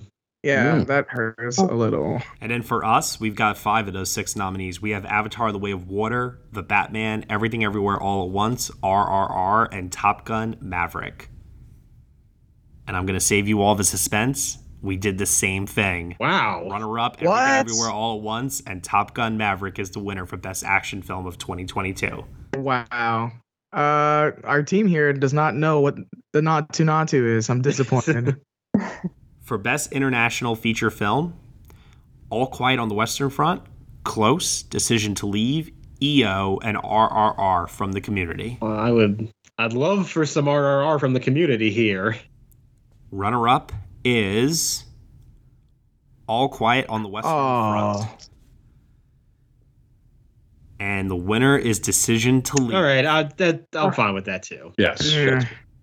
Now for us, we have All Quiet on the Western Front, Broker, Decision to Leave, EO, and RRR. The runner-up is All Quiet on the Western Front. And the winner is Decision to Leave. Oh, wow. We're going to goose egg RRR everywhere. Is that the first time that I will ever hear you sigh at Decision to Leave? No. It's more so, I love the Decision. It's more so All Quiet. I'm probably one of the few, I think it's a good movie. I've said before. I'm just not, as in love with it as the rest, as our team is. So here, I thought at least we would get RRR to the honorable mention for our team, despite especially how much most of us here enjoy it. But the All Quiet fever is starting to spread. Okay, a tough one here. Best documentary film. Ooh. The Community has All That Breathes, All the Beauty and the Bloodshed, Fire of Love, Moon Age Daydream, and Nalvani. Yeah, I really don't know what they did. These are very, very strong films to compete for this award. Runner-up is Fire of Love. Oh. Yes. Winner, All the Beauty and the Bloodshed. Oh. Yeah, it is very popular with a large group of people. And then for us, we have All That Breathes, All the Beauty and the Bloodshed, Descendant, Fire of Love, and Nalvani. Sorry, Saradosa. Our runner-up is also Fire of Love. And our winner is Nalvani. Yeah. Yes. For Best Animated Film, Guillermo del Toro's Pinocchio, Marcel the Shell with Shoes On, Puss in Boots: The Last Wish, The Sea Beast, and Turning Red. And the runner-up with the Community is Marcel the Shell with Shoes On. Winner, Guillermo del Toro's Pinocchio. Yep. Oh. I've seen so many clips swirling around of Puss in Boots just on film Twitter and our community so much I would have assumed that would have been the runner-up, you know? Yeah. I don't know. I'm kind of surprised, actually, too. But yeah, you're right. Maybe it should have been a little bit better. Really. I haven't gotten the chance to see the movie, but I swear I've practically seen the whole movie by just how many snippets I've seen on Twitter and everything about Puss in Boots. Do you think, Josh, it's just a vocal minority sort of thing? I kind of feel like that. I think that movie surprised a lot of people with how good it ended up being, and there are people out there that do really love it, but I never really bought into this, is it an actual challenger for the Oscar? I just think that for most people, it's that's a good movie, and the very passionate response that some people have for it, I don't think is representative of most people who watch that film. Mm-hmm. Okay, well, for us, we have Guillermo del Toro's Pinocchio, Marcel the Shell of Shoes On, Puss in Boots: The Last Wish, The Sea Beast, and Turning Red. So the exact same 5. With the exact same outcome, Marcel the Shell of Shoes On is the runner-up, and Guillermo del Toro's Pinocchio is the winner. The little shell that could. Yeah. Which, if it were up to me, I would say that should be winning. But, like, Pinocchio's a good movie, too. All right, now we get over to Best Original Screenplay. For the Community, they have After Sun, The Banshees of Inisherin, Everything Everywhere All at Once, The Fabelmans, and Tar. And their runner-up is The Banshees of Inisherin. Winner is Everything Everywhere All at Once. Yeah, not surprising at all. For us, we have The Banshees of Inisherin, Everything Everywhere All at Once, The Fabelmans, Tar, and Triangle of Sadness. This is the Oscar lineup. Mm-hmm. And our runner-up is Tar. Oh, yes. And our winner is our very first tie. Oh, wow. What? Banshees of Inisherin and Everything Everywhere All at Once. Well, we won. Hey. We won here. We got the best of everything. yes, all 3. Yes. Okay. Wow, that's kind of wild that was a tie. Yeah. I'm processing that. Hey, listen, when you have an even number of people on the team, I don't know what to tell you. It just happens sometimes. I know, but then that also just shows you that even for groups that really do love Everything Everywhere, there's still a lot of support for Banshees in screenplay. Okay, adapted screenplay. The Community has All Quiet on the Western Front, Bones and All, Glass Onion and Knives Out Mystery, She Said, and Women Talking. Runner-up is Glass Onion, A Knives Out Mystery. Okay. And the winner is Women Talking. Thank you, Community. Thank you. We love you. And then over for us, we have All Quiet on the Western Front, Glass Onion and Knives Out Mystery, Marcel the Shell of Shoes On, She Said, and Women Talking. I'm so glad we got Marcel in here. I love this lineup so much.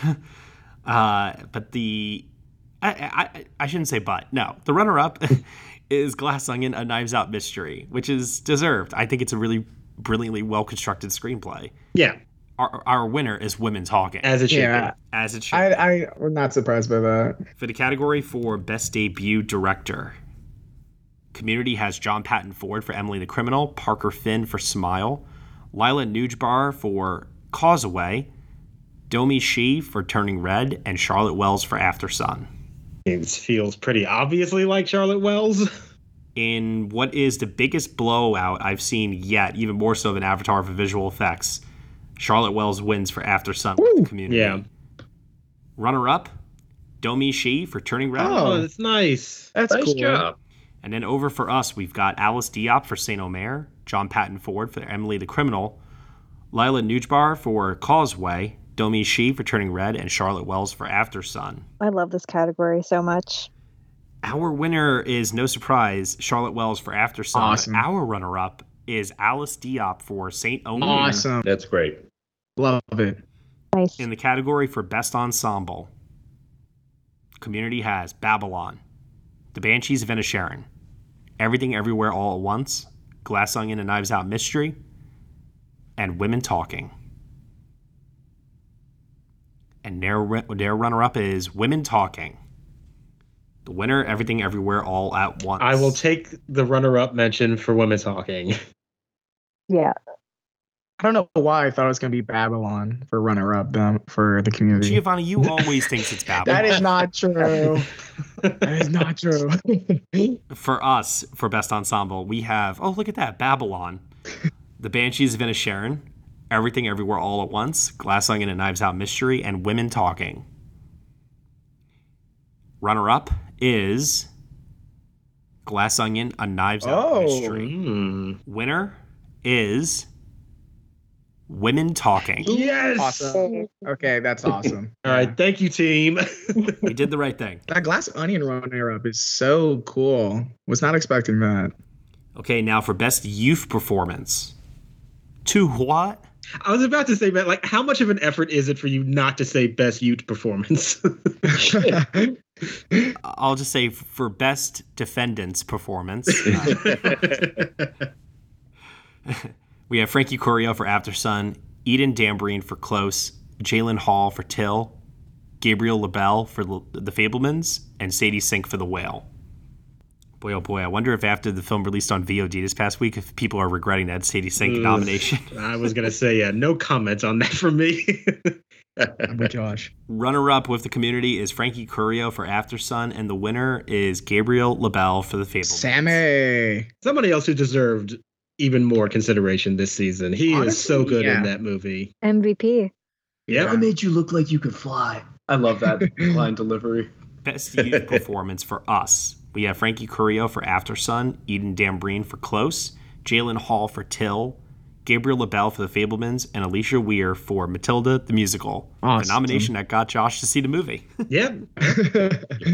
Okay, our runner-up is Eden Dambrine for Close. That's a great performance. That's cool. Okay. And our winners are Frankie Curio for After Sun and Gabriel LaBelle for The Fablemans. Love it. It's a tie. Another tie. Yeah, the three best again. Yep. Best voice performance. Antonio Banderas for Puss in Boots: The Last Wish. David Bradley for Guillermo del Toro's Pinocchio. Gregory Mann for Guillermo del Toro's Pinocchio. Ewan McGregor, Guillermo del Toro's Pinocchio. And Jenny Slate for Marcel Michel with Shoes On. I'm pulling for Jenny Slate. And the runner-up is Antonio Banderas for Puss in Boots: The Last Wish. And the winner is Jenny Slate for Marcel Michel with Nice. Yeah. Cool. She's so good. And then over with us, we've got Antonio Banderas for Puss in Boots: The Last Wish, David Bradley, Guillermo del Toro's Pinocchio, Rosalie Chiang for Turning Red, Ewan McGregor, Guillermo del Toro's Pinocchio, and Jenny Slate for Marcel Michel with Shoes On. Our runner-up is David Bradley for Guillermo del Toro's Pinocchio. Oh, wow. And our winner is Jenny Slate from Marcel Michel with Shoes On. For breakout performance, very competitive category. Community has Austin Butler for Elvis, Diego Calva for Babylon, Stephanie Hsu for Everything Everywhere All at Once, Felix Kammerer for All Quiet on the Western Front, and Tuso Mbedu for The Woman King. Excellent category. The runner-up is Austin Butler for Elvis. And the winner is Stephanie Hsu for Everything Everywhere All at Once. Yeah, makes sense.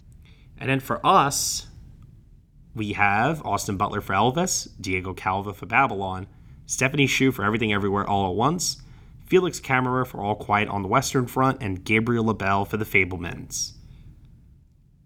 And our runner-up is Stephanie Hsu for Everything Everywhere All at Once. And our winner is Austin Butler for Elvis. Yeah, we have a lot of Austin Butler fans amongst the crew here. It's the voice. It's the voice. He doesn't want to sleep with you guys. No. All right, Best Supporting Actor. I wonder. No, I'm kidding. Community has Paul Dano for The Fablemans, Brendan Gleeson for The Banshees of Inisherin, Brian Tyree Henry for Causeway, Barry Keoghan for The Banshees of Inisherin, and Ke Huy Quan for Everything Everywhere All at Once. Runner-up, Barry Keoghan for The Banshees of Inisherin. Awesome. Ke Huy Quan with, is that the, no, that's one of the biggest blowouts. I don't think it's the biggest blowout, but yes, Everything Everywhere All at Once. Yeah. Glad that Barry Keoghan got that runner-up. Yeah. And then with us, almost the same lineup. Brendan Gleeson for The Banshees of Inisherin, Brian Tyree Henry for Causeway, Barry Keoghan for The Banshees of Inisherin, Ke Huy Quan for Everything Everywhere All at Once, and Mark Rylance for Bones and All. It's never Dolly was Sully. Our runner-up is Barry Keoghan for The Banshees of Inisherin. And Ke Huy Quan is our winner for Everything Everywhere All at Once. Wow. Yeah. Okay, supporting actress now. Ooh. Whoa. Whoa. Oh my. Okay. Oh, good. Sorry, like I said, this is the first time I'm looking at the Community winners. Okay. Community has Hong Chow for The Whale, Carrie Condon, The Banshees of Inisherin, Stephanie Hsu for Everything Everywhere All at Once, Dolly De Leon for Triangle of Sadness, and Janelle Monáe for Glass Onion: A Knives Out Mystery. Guys, by a single vote. No. Runner-up, Kerry Condon, The Banshees of Inisherin. Winner is Stephanie Hsu for Everything Wow. All at Once. Yay. Really close, though. Wow, that's incredible. That is very close. For us, we have the exact same lineup. Hong Chow for The Whale, Kerry Condon, The Banshees of Inisherin, Stephanie Hsu, Everything Everywhere All at Once, Dolly De Leon, Triangle of Sadness, and Janelle Monáe for Glass Onion, A Knives Out Mystery. What did we do? Oof. I don't know. We flipped it. Stephanie Hsu is the runner-up, and Kerry Condon is the winner. Wow. Feckin' great. For the category for Best Actor, Community has Austin Butler for Elvis, Colin Farrell, The Banshees of Inisherin, Brendan Fraser for The Whale, Gabriel LaBelle, The Fabelmans, and Paul Mescal for After Sun. Well, first of all, great that they put LaBelle in for Best Actor. Very happy about that. I feel like it'll be Fraser. The runner-up is Brendan Fraser for The Whale. Oh, okay. Oh. And the winner is Colin Farrell for The Banshees. Very happy about that. Awesome. That's good. Thank you, Community. And then over at NBP, we have Austin Butler for Elvis, Colin Farrell, The Banshees of Inisherin, Brendan Fraser for The Whale, Felix Kammerer for All Quiet on the Western Front, and Paul Mescal for After Sun. Our runner-up is Brendan Fraser for The Whale. Okay. And the winner is Austin Butler for Yeah. Elvis. I knew when you paused, Matt, it's like, oh, Austin Butler won. Yeah, there we go. But what I didn't tell you is that he tied for the win spot with Colin Farrell my for The God. Banshees of Inisherin. Oh my Matt, you're God. such a showman. Wow. That's awesome. Another great 3. I was feeling very disappointed at first, and then when I saw that it tied, I was like, yes, thank you. Vindication. This is not a knock against Austin Butler, by the way. I just prefer the other 2 performances personally, but that's fine. All right, Best Actress. Community has Cate Blanchett for Tar, or as Quentin Tarantino says, Cate Blanchett. Bring him to the Oscars. He needs to just present if she wins. No, we do not need to see Tarantino on a stage. It's like so cringy. Please, no. I know, it's great. Danielle Deadwyler for Till, Mia Goth for Pearl, Margot Robbie Babylon, and Michelle Yeoh for Everything Everywhere All at Once. Feels like a good place for Michelle Yeoh. Runner-up, Cate Blanchett for Tar. Winner, Michelle Yeoh, Everything Everywhere All at Once. And then for us at MVP, we have Cate Blanchett for Tar, Danielle Deadwyler for Till, thank you, Margot Robbie for Babylon, Emma Thompson, good luck to you, Leo Grande, and Michelle Yeoh for Everything Everywhere All at Once. I'm going to go on a wild limb here and say for our runner-up is Danielle Deadwyler. I'm going to crazy, like, I feel it in my bones. I don't know why. Probably wrong. Giovanni, you are not wrong. You are clairvoyant. Oh! Our runner-up is Danielle Deadwyler for Till. Yeah. Nice. And our winner is Michelle Yeoh for Everything Everywhere That's All at awesome. Once. All right. Love it. For the category for Best Director, we have, the community has, Park Chan-wook for Decision to Leave, Todd Field for Tar, Daniel Kwan and Daniel Shiner for Everything Everywhere All at Once, Steven Spielberg for The Fabelmans, and Charlotte Wells for After Sun. Oh, that's amazing. The runner-up is Steven Spielberg for The Fabelmans. Oh, okay. Sometimes I wonder if the reason why people connect with Steven Spielberg's direction so much in The Fabelmans has nothing to do so much with the direction itself and more to do with the casting of Gabriel LaBelle and how likable that performance is. That's it, yeah. As Steven Spielberg, you know what I mean? Yeah, I mean, I still think The Fabelmans is a very well-directed film, but I agree completely. It's just, I did not expect him to be the runner-up here with the community. I'm actually very happy about that. Yeah, me too. Well, I won't leave you all in suspense for too long. The winners are the Daniels. Well, you already knew that. And then over with us over at MVP, we have Park Chan-wook for Decision to Leave, the Daniels for Everything Everywhere All at Once, Todd Field for Tar, Sarah Polley, Women Talking, and Steven Spielberg for The Fabelmans. Well, thank you all for getting Sarah Polley in here. Yes. Our winner is Daniel Kwan and Daniel Shiner for Everything Everywhere All at Once. Why am I announcing this in reverse order? because our runner-up is Park Chan-wook for Decision to Leave. Oh my god. Yes. And now we come to Best Picture. Final category. Let's see what the community did here. They had After Sun, All Quiet on the Western Front, Babylon, The Banshees of Inisherin, The Batman, Everything Everywhere All at Once, The Fabelmans, Nope, Tar, and Top Gun Maverick. Okay, so what's the runner-up? Okay, fine. You want to play it like that? Everything Everywhere All at Once is the winner. The runner-up is After Sun. What? Nice. Wow. Okay, love that. And then for Next Best Picture, we have for our 10 films for 2022, Avatar: The Way of Water, Babylon, The Batman, The Banshees of Inisherin, Decision to Leave, Everything Everywhere All at Once, The Fabelmans, Tar, Top Gun Maverick, and Women Talking. Awesome. Well, kind of seeming like, I mean, I'm going to guess that Everything Everywhere won, but it's sort of seeming like Decision to Leave might be the runner-up at this point. The runner-up for Best Picture for 2022, as voted on by the MVP film team, is Top Gun Maverick. Wow. Okay. I mean, yeah. Okay. Yeah.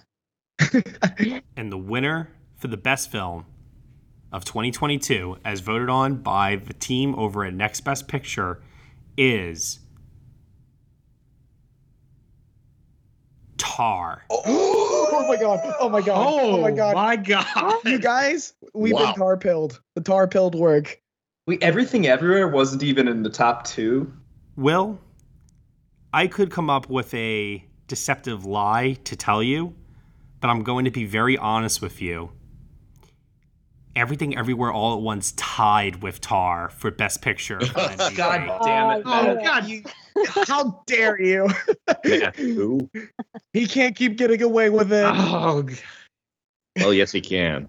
What amazes me about this, and this might be by far the most shocking thing I've ever seen us do, Tar did not win a single other award anywhere else. Yeah, I was just thinking about that. So I don't know how this happened. But that is the chaos of the preferential ballot for you. Oh my lord. Wow, I'm reeling from that. Yep. Wow. Was it everyone presumed that Everything Everywhere was going to win, and they said, but I really like Tar? I mean, Everything Everywhere had the most number one votes on the first round, but Tar, it didn't even have the number 2 most amount of votes. It just placed highest on the number of ballots and kept on creeping up. Wow. Plus, was Tar on any runner-ups? Wait, for actress, but not even for director. No, it was not the runner-up in actress. Yeah, it's Deadweiler. Oh, yeah, that's right. The community did that. Yeah, so, that's crazy. That's interesting. Yeah, no runner-ups except for a screenplay, because there was a tie between Everything Everywhere. Oh, yeah. Oh, God. So this is like really unprecedented for us. We've never done something like this before. That's insane. I'm glad this is my first year doing it. It's just for a legendary one. Came on at the right time. Yes. But a special thank you to the MVP film community as well. We had over 1,500 of you vote on the winners. And for some of these races to come down to 1 or 2 votes, that is insane to me. Granted, it didn't feel like it was as many as there have been in the past, but still pretty wild for it to be that close, I think. And some of these winners and runners up here, I'm just really, really proud of our community for these choices. Also really proud of the MVP team as well for what we've done here. I thought, hey, you know what? May not agree with everything, but at the same time, I mean, like, guys, we gave makeup to X, for crying out loud. Come on. That's so awesome.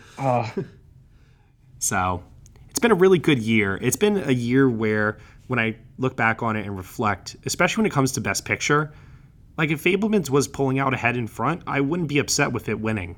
If Tar were ahead, I would not be upset with it winning. Banshees of Inisherin, I would not be upset with it winning. Elvis, well, let's just stop there. There's a lot of really great films this year, I think. Yeah. A lot to celebrate. They're good movies. I will still say that I think it is very disappointing that this season could not try harder, I think, to recognize the movies from women. That will always be kind of the dark lighting around this year. But overall, the movies themselves, they are pretty good. Okay, and speaking of movies directed and written by women, we have A.V. Rockwell's 1001, which premiered at the Sundance Film Festival and won the Grand Jury Prize. It's going to be released in theaters by Focus Features on March 31st. Let's take a look at the trailer for this one. We'll give some thoughts. Is that Inez? I got the perms and the weed. I thought you moved to another shelter. No, you know I was in Rutgers. I really missed you, girl. Yeah, and apparently these roots too. What you been doing? What you been doing? Nothing. Yes, the roots mix you too. Terry, just let me see your eyes so I know you're not mad at me. I'm staying out of trouble this time. Who saw this at Sundance? Did anybody else see this besides me? I wanted to, but I wasn't able to get a ticket for it. It was virtual, right? That they showed this one or no? No, it was, yeah. Yeah, I wasn't able to, sadly. But I love Tiana Taylor's music, and I watched the trailer for the first time, and I was like, oh my gosh, like she's looking like she's giving like a really great performance in this. Yeah, she does. Really the performances in this are the best thing about this movie, for sure. It looks very good. Like I'm very excited to see it. It has that kind of like lived-in, naturalistic quality to it, but at the same time, there's a real voice coming through the filmmaking. I really love A.V. Rockwell's choice of filter that she used to shoot this with to kind of give it that period 90s feel of Harlem. You know, it's got like this high contrast look to it that I really, really liked. And overall, it's a very solid movie. It's not going to be, I think, a movie that contends for Oscar consideration, but definitely a Gotham Spirit Award nominee when we get to end of year, especially for Tiana Taylor, who I think she gives such a strong performance in this movie. Her final scene in particular towards the end of the film, I can't stress enough. Like, I highly recommend you guys check this one out when it comes around to theaters later on next month. Very excited. Yeah, I'm looking forward to it. I thought that this was a really solid trailer for it, too. Anybody else? Any thoughts?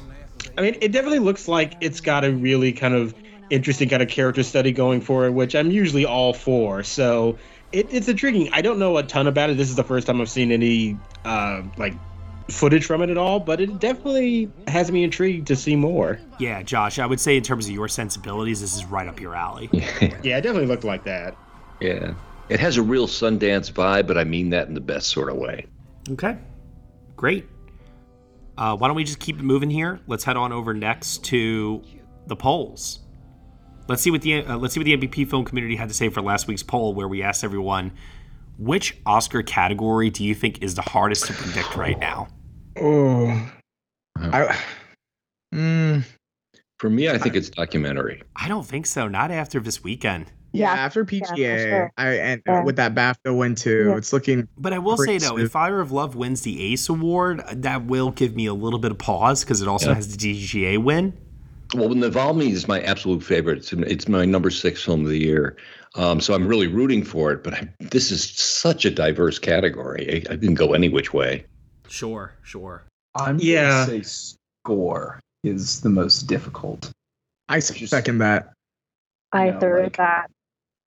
Yeah, like Babylon has things that, Babylon is such a memorable score if voters have seen the movie, but with only 3 nominations and the fact it is already going to win production design once we have All Quiet in play. And honestly, I mean, there's a world where with Everything Everywhere winning, Matt mentioned earlier, is it going to be the biggest winner since The Artist? It's not impossible it picks up one of its 2 music awards. I mean, I feel I am probably going to pull the trigger on predicting Babylon, but I feel incredibly unconfident in that. Yeah, with me right now, it's like, if it's not Babylon, I'm thinking All Quiet ends up taking it. But I don't know. That BAFTA win was huge. Yeah, that was big deal. I don't know. It's just, I don't know how you listen to that Babylon score and not think, like, you could think that maybe the BAFTA win was, I mean, sure, again, largest overlap with the Academy, but BAFTAs as a whole just went incredibly hard for All Quiet. I mean, here's the thing, Giovanni. Like, there are things every year where I'm like, how could you? Yeah, I know. Like last year with adapted screenplay, I'm like, how do you vote for over, Drive My Car and Power of the Dog? And let's not remind me of that. Yeah, no, okay, yeah. Yeah, but it's just to say, just because you think there is something objectively the best in a category, that does not mean that it is going to win. Yeah, and that's like a reality you have to accept. Score, but yeah. Yeah, and again, that no Best Picture nom and an overall lack of support for Babylon. It's just wild that looking at the season for that, like the one award that it's been sweeping everywhere is just production design. Catherine Martin is shaking somewhere right now. I'm even nervous about that category still a little bit, but yeah, I think score is definitely the hardest. I also think that while it is just down to 2 movies, I still think original screenplay is basically 50-50 right now. I think the toughest category is... I'm with you, Josh. I have to say screenplay. Now, if you ask me after SAG tonight, I might have a different answer depending on what happens this evening. But if it goes to the expected winners, Butler, Blanchett, Bassett, and Ke Quan, I don't think I will say any of those categories. No.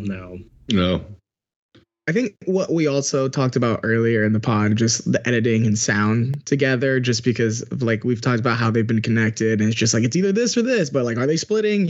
It's just so many little nuances into like, are we going to pick everything to win editing because it's been sleeping, and then either Top Gun and All Quiet win sound? Is Top Gun gonna, because of Top this Quiet. Top Quiet, yeah.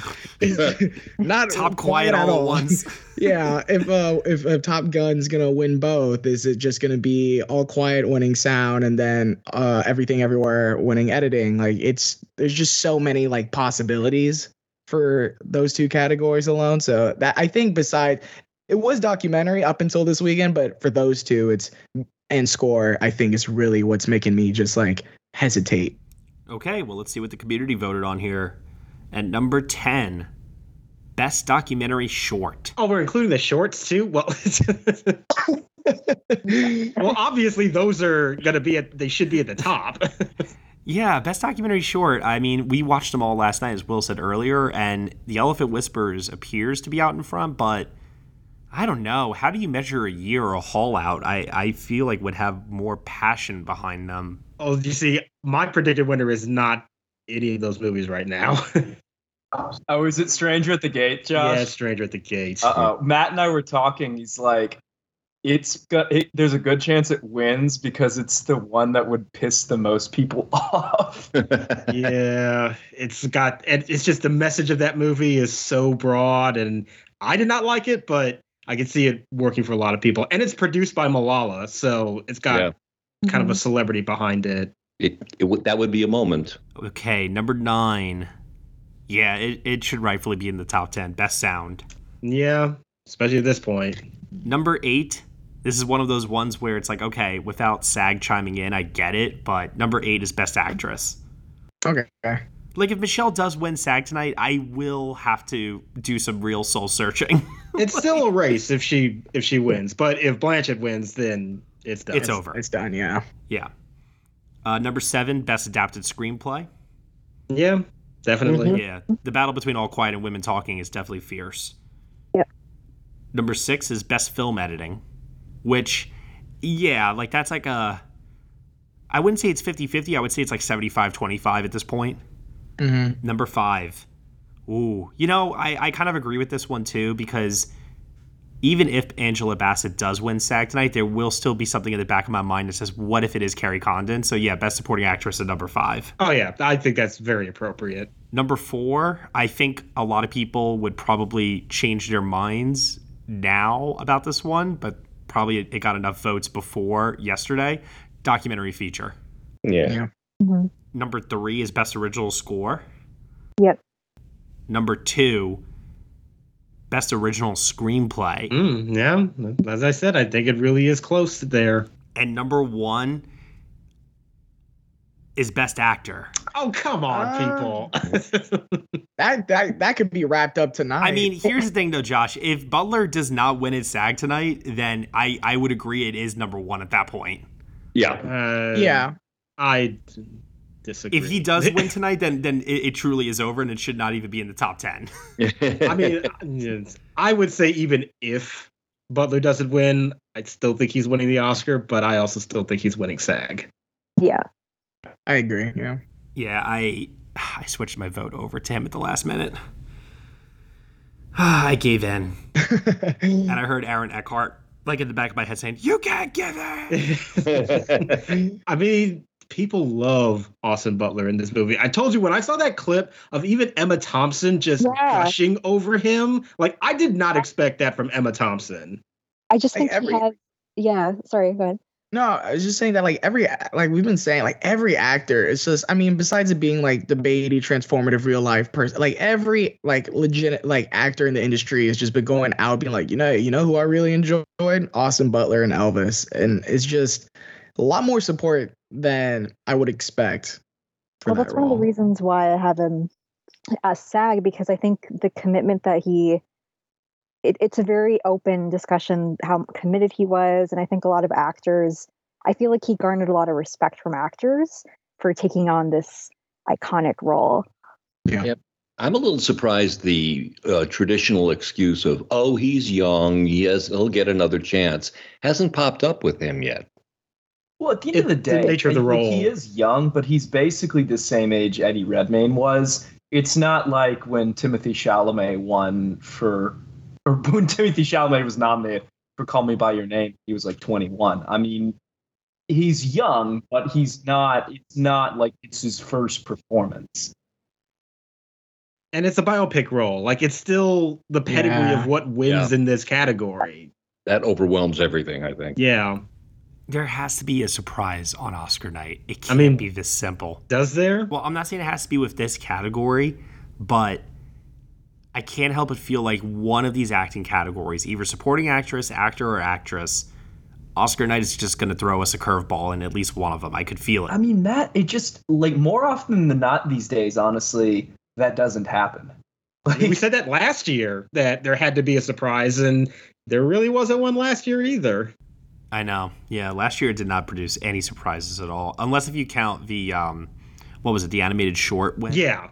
But when that's your quote-unquote surprise, you have had a very predictable evening. I just don't want to head into Oscar night with so many predictable winners, because in a lot of these categories, I mean, granted, we just got through saying that so many of these categories are tough, but it does feel like there is one film that is further out ahead. Nothing feels like it's dead even, other than maybe original screenplay. And even then, I might give the edge to Everything Everywhere. So it's tough. All right, for this week's poll, we're asking everyone which Oscar-nominated film that is not nominated for Best Picture is your favorite. So think of all the films that are nominated for Oscars other than Best Picture. Giovanni, I know your answer, so why don't you just say it? Babylon. Nadia, how about you? I gotta think about this one, actually. Actually, maybe After Sun. Yes. Okay, nice. Thank you. Tom, how about you? RRR. Love it. Nice. Josh? Yeah, I would also say RRR, but my second choice would be Marcel the Shell. I gotta say, by the way, I got to meet Ram Charan in person the other day. My God, what a man. Yep. Stud, gorgeous man, my lord. And he just also, I don't know if he was, just saying it generally speaking, or if he was being legit, but, I did interview him for the show, and he did say, hey, thank you so much to your team for just supporting our film and getting the word out there. And I'm like, wait, does he know about that, or is he just saying that? Either way, it was really cool to hear. Yeah, he's great in that movie. Honestly, he was my personal Best Actor winner. Will Mavity, how about you? I'm inclined to say RRR, but I do want to give a shout out to Glass Onion. Okay, and then for me, I would say Marcel Vachel with Shoes On is my favorite. So, to the MVP film community out there, you could choose up to 5 films. Tell us which Oscar-nominated film that is not nominated for Best Picture is your favorite. And we will announce the winners on next week's show. And now, before we get to fan questions and we call it a day here, we got one more trailer to discuss, and it is one that I cannot wait to hear y'all's reaction to. It is by far my favorite film, not only from Sundance, but so far from this year. And I know the year is still young, but believe me when I tell you, people, this will probably be in my top 10 when the year is over. This is Past Lives, Celine Song's directorial debut. It gets released, unofficially. We don't have an exact date yet at this time, but it's going to be released soon from A24. Let's take a look at the trailer for this one. We'll give some thoughts. There's a word in Korean, 인연. It means providence or fate. Do you believe in that? That's just something Koreans say to seduce someone. My first question is this. After the hype, did the trailer live up to it, or were you underwhelmed? How did you feel about the trailer given the amount of praise that this film has received so far? It lived up to like every single morsel of hype. Like I watched it and I was like, I'm going to be devastated. My heart will rip into a million pieces and I am ready. So I'm already mentally preparing. Whenever it comes out, each day is just getting the mental fortitude to ready to cry to this movie. Yeah, this trailer really made it seem like my kind of movie, and I'm very, very excited to see it. I agree. I was excited after the reviews in Sundance, but it didn't prepare me for the trailer. I must say, oh God, this is going to be right up my alley as well. The thing is too, also, I didn't really know what the movie was about either. I just heard like the raves from Sundance and that it's going to be distributed by A24, and I was like, okay, I've heard the raves, we'll go see. And then I saw the trailer, and then I was like, oh, devastating romances, or like movies about devastating romances, or movies about Hollywood, classic Hollywood, and loving filmmaking. That's my lane. So I'm ready. I'm so ready. Like, give it to me now, A24, please. As someone who has seen the movie, I could tell you the trailer, in my opinion, perfectly captures the tone of the movie, but it does not even begin to scratch the surface of the layers, the depth, and the complexity of these characters. The writing in this movie is next level good. It is so heart-aching and such a beautiful film. And it's simple too. It's not a showy movie. That just speaks to the performances, the richness of the writing, and the control that Celine Song displays with her direction in this film. I mean, I was talking with somebody about it after we saw it at Sundance, and I was equating it to Drive My Car, where that film just kind of takes a step back and lets the writing and the actors do their thing. But yet there is this meticulous control over the film's emotional core and knowing when to subtly pull on the heartstrings in a way that feels naturally organic. This film just is, it's a magic trick. You said the magic words. You said Drive My Car, Yeah. so I'm there. Yeah, for real. Yeah. Oh my God. And in terms of like awards potential, I've heard so many people say like, oh my gosh, like this will be in the Best Picture conversation. I've had lots of talks with Cole over, Oscar expert, and Justin Brother Bro about this when we saw it at Sundance, and they're all in for it. I'm on the more conservative side right now. I need to see how the rest of the year pans out.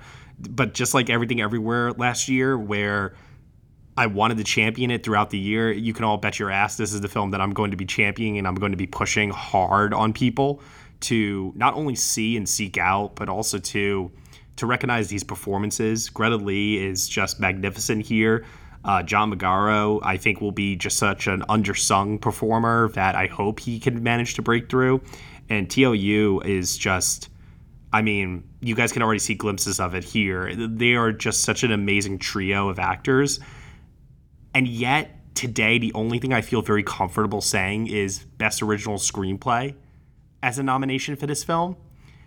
But yet, there is a world, if the path clears and everything falls exactly as it needs to, and A24 is very careful with its rollout for this film, which so far they have been, I do see a world where this could break through in a pretty major way and be up there with some of the other bests of the year, contending for Best Picture, Director, the actors, et cetera, et cetera. Do you think Past Lives, I'm assuming as of now, based off you watch a lot of movies, Matt, especially at Sundance, it's your one, right? Like, do you think it's gonna like easily be like for most of the year? I mean, there's a lot of movies that will come out. Like, this might just be your top 5 by the end of the year, or it will be an incredible year, better than this year even, if something manages to knock this out of my top 10.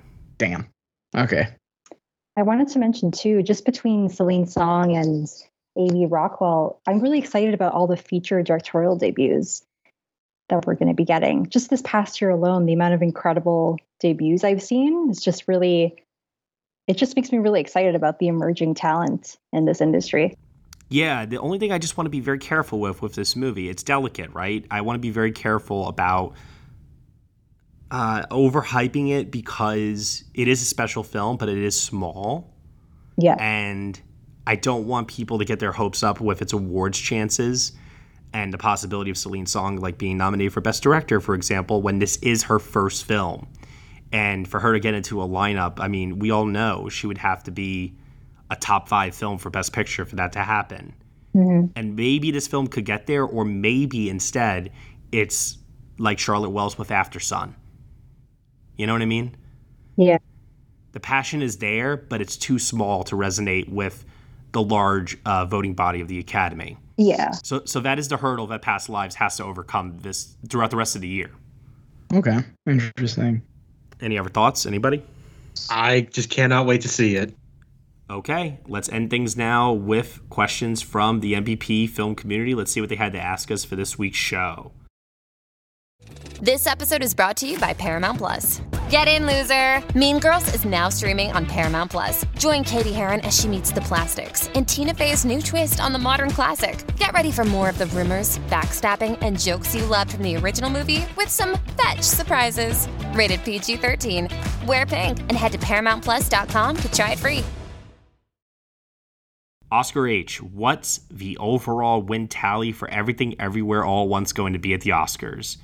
Do you think it will have the biggest haul of the modern era for Best Picture winners, or will the detractors of the film hurt it in places like screenplay and actress? I think it's in a position to overperform. I feel like we could see this picking up a couple of tech categories that we maybe score. That's where I'm feeling. I think it'll be the most awarded of the night.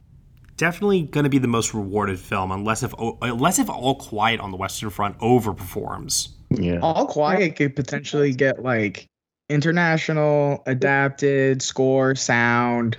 What would Elvis need to do in order to get 5? It would have to get cinematography, costume, production design, makeup, and Austin. So that would be 5 for Elvis. Yeah. So alternatively, you have a unlikely but possible world in which it got editing because Everything Everywhere and Top Gun split votes and it pulled an Ex Machina. And then it doesn't need one of those others. Yeah, I fail to see a world where anything other than All Quiet or Everything Everywhere is the overall win leader on Oscar night. Yeah. Yeah, I think everything is... I got a base of 4, and I think it could go up to as high as 6 or 7. Just out of curiosity, Tom, what is the base of 4 in your opinion? Picture, director, editing, and supporting actor. I have the same, actually. I think it's 4 right now. Okay. Scott Kernan, despite losing every award so far, do you think there is a world where John Williams shocks everyone and wins Best Score for The Fabelmans, considering the competition is spread out amongst every precursor? No. I wouldn't say it's impossible. It's unlikely, but it is true that right now Score doesn't really have a consensus, so anything is possible at the moment. We saw this happen in 2018, where out of nowhere Black Panther ended up winning. But with Black Panther, that film overall was a way bigger deal, and B, there's no shade against the Fabelman score. I enjoy the Fabelman score. It's not as prevalent in the movie, whereas Ludwig's score for the first Black Panther was this very bombastic and like very unique sounding score, and it played so well into some of the set pieces in the movie, which the Fabelmans doesn't really like at all. And I mean, John Williams has been nominated so many times. He's lost a lot more times than he's won. And I think earlier in the year, I think the big narrative was going into like, oh, this might be one of the last times, Spielberg and Williams worked together, and that's why they could have possibly awarded him. And then it was always like, this is the last thing he's doing. But like, he's doing Indy next year. And apparently he's recorded like an hour and a half plus of music for like Dial of Destiny, which is insane. But I don't know. I don't really see it. I don't really see the passion for it compared to something like All Quiet, which is getting more support than I thought, or despite, Babylon, whether it loses, like Babylon as in general. Swamp Thing, if categories were gender neutral this year, what would be the top 5 in supporting and lead? I have a very easy answer for this. Supporting would be Ke Quan, Angela Bassett, Kerry Condon, Barry Keoghan, and Jamie Lee Curtis. Yeah. And then lead, super easy. The top three, an actor, and then Michelle and Kate. Yeah, that seems pretty clear for that feels right. Yep. Yeah. Okay, yeah. I'm glad we're on agreement on that. Yeah, I mean, I think Gleason maybe could be in the supporting category. I would say between either him or Jamie Lee Curtis, but yeah, the lead especially, that seems very solid. It's not really like an Indie Spirits type thing or like Gotham where you would have to think harder to be like, oh, this is like the more cooler artistic performance compared to like the Academy, which is like, that just seems up their alley. That's like bad. Like we wouldn't like in a hypothetical like this be going like, Paul Mescal would be in that non-gendered like 5 for the lead actor performance like at all. Like we wouldn't think about that. So. All right, Jordan, a Take on Films asks, if there had to be one tie this year, which category would you like to see it happen in? Oh. For me, I think the most deserved tie that I would like to see personally would probably be screenplay. And the reason why I'm not saying actress for this is if Michelle is going to win, I want her to win outright. Yeah. Yeah. Wow, that's a tough question. And I assume that was original screenplay, right, Matt? Yeah. Oh, yes. Sorry, I should have specified. Yeah. I think I would agree with original screenplay, too, because those are two really good scripts, and if there was a tie between them, I think that would feel very appropriate. Yeah. I think they are two that's going to stand the test of time. Agreed. I would say supporting actress, just that way Bassett. Oh, no, because then I don't want to have to take away from Bassett's moment if she's winning, too. Oh, damn. I don't know. That's tough. You know what? I'll just go with best editing. That way. I'm just going to say editing. I think I love both those achievements so much. Yeah. There we go. The Life of Dylan. With Sundance now over, does any doc from this year scream that it will be this year's Navalny or Summer of Soul? I have a very easy answer for this one, too. Beyond Utopia. Yeah, it certainly seemed to be the word on it from the fest. Yeah, it is so gripping, and you have your heart in your mouth of the whole thing, and it has a lot of that. Oh my God, what's going to happen that Navalny had? So I think that's going to really I think has the stamina to last the entire year. Like I was thrilled while watching it. I was informed and educated while watching it. I was shocked while watching it, and then by the end, I was crying. Like it was everything I could ask for in a documentary. And they've had a lot of good docs there, but that was really the standout. Alicia Martinez, this is an appropriate question to ask after DGA and PGA. If you could have one untelevised awards show be televised, which one would you choose? I would pick DGA. I agree. Yeah, DGA. It would have to be shorter, though. Oh, yeah. There's no way I'm sitting through 4 hours of DGA. Well, that's the reason why it's so long is because it's not televised. Let me tell you, you put it on like YouTube or something, I will sit back in a recliner and I will watch all 4 hours and pretend that I'm there. And there are guilds that do stream their awards, so it's not like this is just something that none of the guilds do. They can do it if they wanted. David at David FMT11 asks, both Ice Merchants and The Boy, the Mole, the Fox, and the Horse won Annie Awards yesterday due to being in different categories. Is it safe to say that Ice Merchants is the best chance that the best chance to beat Apple in animated short? I would love it because it is my favorite of the shorts, but that is actually not the movie I think is the challenger to the frontrunner at the moment. You think it's My Year of Dicks? I do think it's My Year of Dicks. See, I watched My Year of Dicks with Will, and while I thought it was good, I kind of got this feeling that it might appeal more to women within the Academy more so than men, and if that's not a factor and they're just voting by the title alone, then it probably wins. I do understand that, Matt, but I can tell you this, because I did see the shorts in the theaters, and that was by far the one that played the best with the audience that I saw it with. Everybody seemed to love that one. And every year I also go with my parents to go see the shorts, and even for them, that was their favorite. I mean, and this may not matter to voters, but My Year of Dicks sort of felt to me like it could work as a live action just as well. Oh, yeah. Like a Kelly Fremont Craig sort of thing. Yeah, because, I mean, all of the other ones really could only be told through animation. Right. And I just think there is something about My Year of Dicks I think really does have a broad appeal to it. And to be honest with you, I'm getting a very similar feeling from last year where we have the front runner that's from the bigger studio and it's got a higher pedigree behind it. And we all kind of assume, yeah, that's the one that's going to win. But I don't know if there's like as much passion around it. And it's just one of those situations where if you see all the shorts, from what I just have been hearing anecdotally, it just seems like there's a lot of people that really like My Year of Dicks. Benny Dawson, there hasn't been a BAFTA acting winner quartet that's matched less than 3 out of 4 at the Oscars since 2014.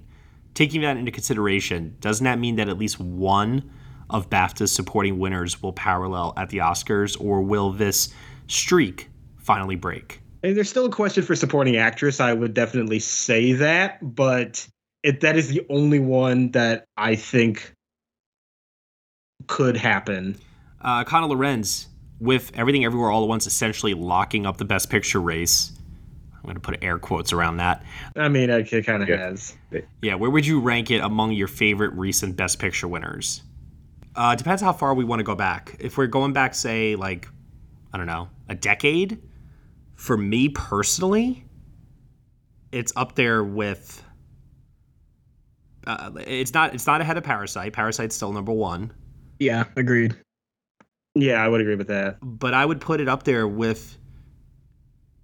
Oh, God, is it really like my... It's like my number 2 or number 3, honestly. Yeah, I think I would put it at... Well, I don't know if I would put it ahead of Moonlight. I still really love that, too. And Nomadland, for me, is also a really, really great movie. So I think I would slot it in around 3 or 4. I mean, definitely upper tier for sure. That's no question. Yeah, for me personally, it's around 4 or 5, I'd say, but easily in the top 5. Edwin Araz, fun question. With Cocaine Bear out in theaters, which existing movie would be improved with the use of cocaine in it? Oh, I'm going to just take this and maybe just do a little title switcheroo, and let's just put the word cocaine in the film's title. The Cocaine Banshees of Inisherin. Cocaine everywhere all at once. Yes. The triangle of cocaine. Yes. Yeah. Decision to cocaine. All the beauty and the cocaine. Oh, yeah. Yeah. Oh, my God.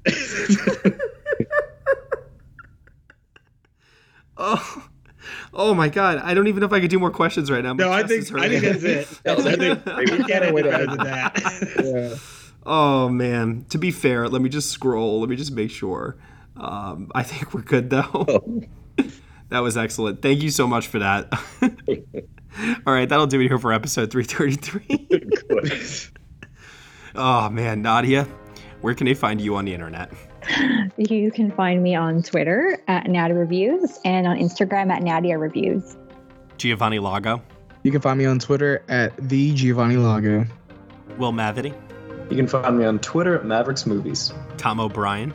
You can find me on Twitter at Thomas E. O'Brien. And Josh Parham. You can find me on Twitter and Letterboxd at JR Parham. And you can find me at Next Best Picture. Thank you so much, everyone, for listening to episode 333 of the Next Best Picture podcast. We are proud to be part of the Evergreen Podcast Network, and you can subscribe to us anywhere where you subscribe to podcasts. Be sure to leave us a review on Apple Podcasts and let us know what you think of the show. We really appreciate your feedback and your support, which you can also lend on over at Patreon. For $1 minimum a month, you'll get some exclusive podcast content from us. Thank you so much for listening, as always. And we will see you all next week for our final Oscar winner predictions episode next time.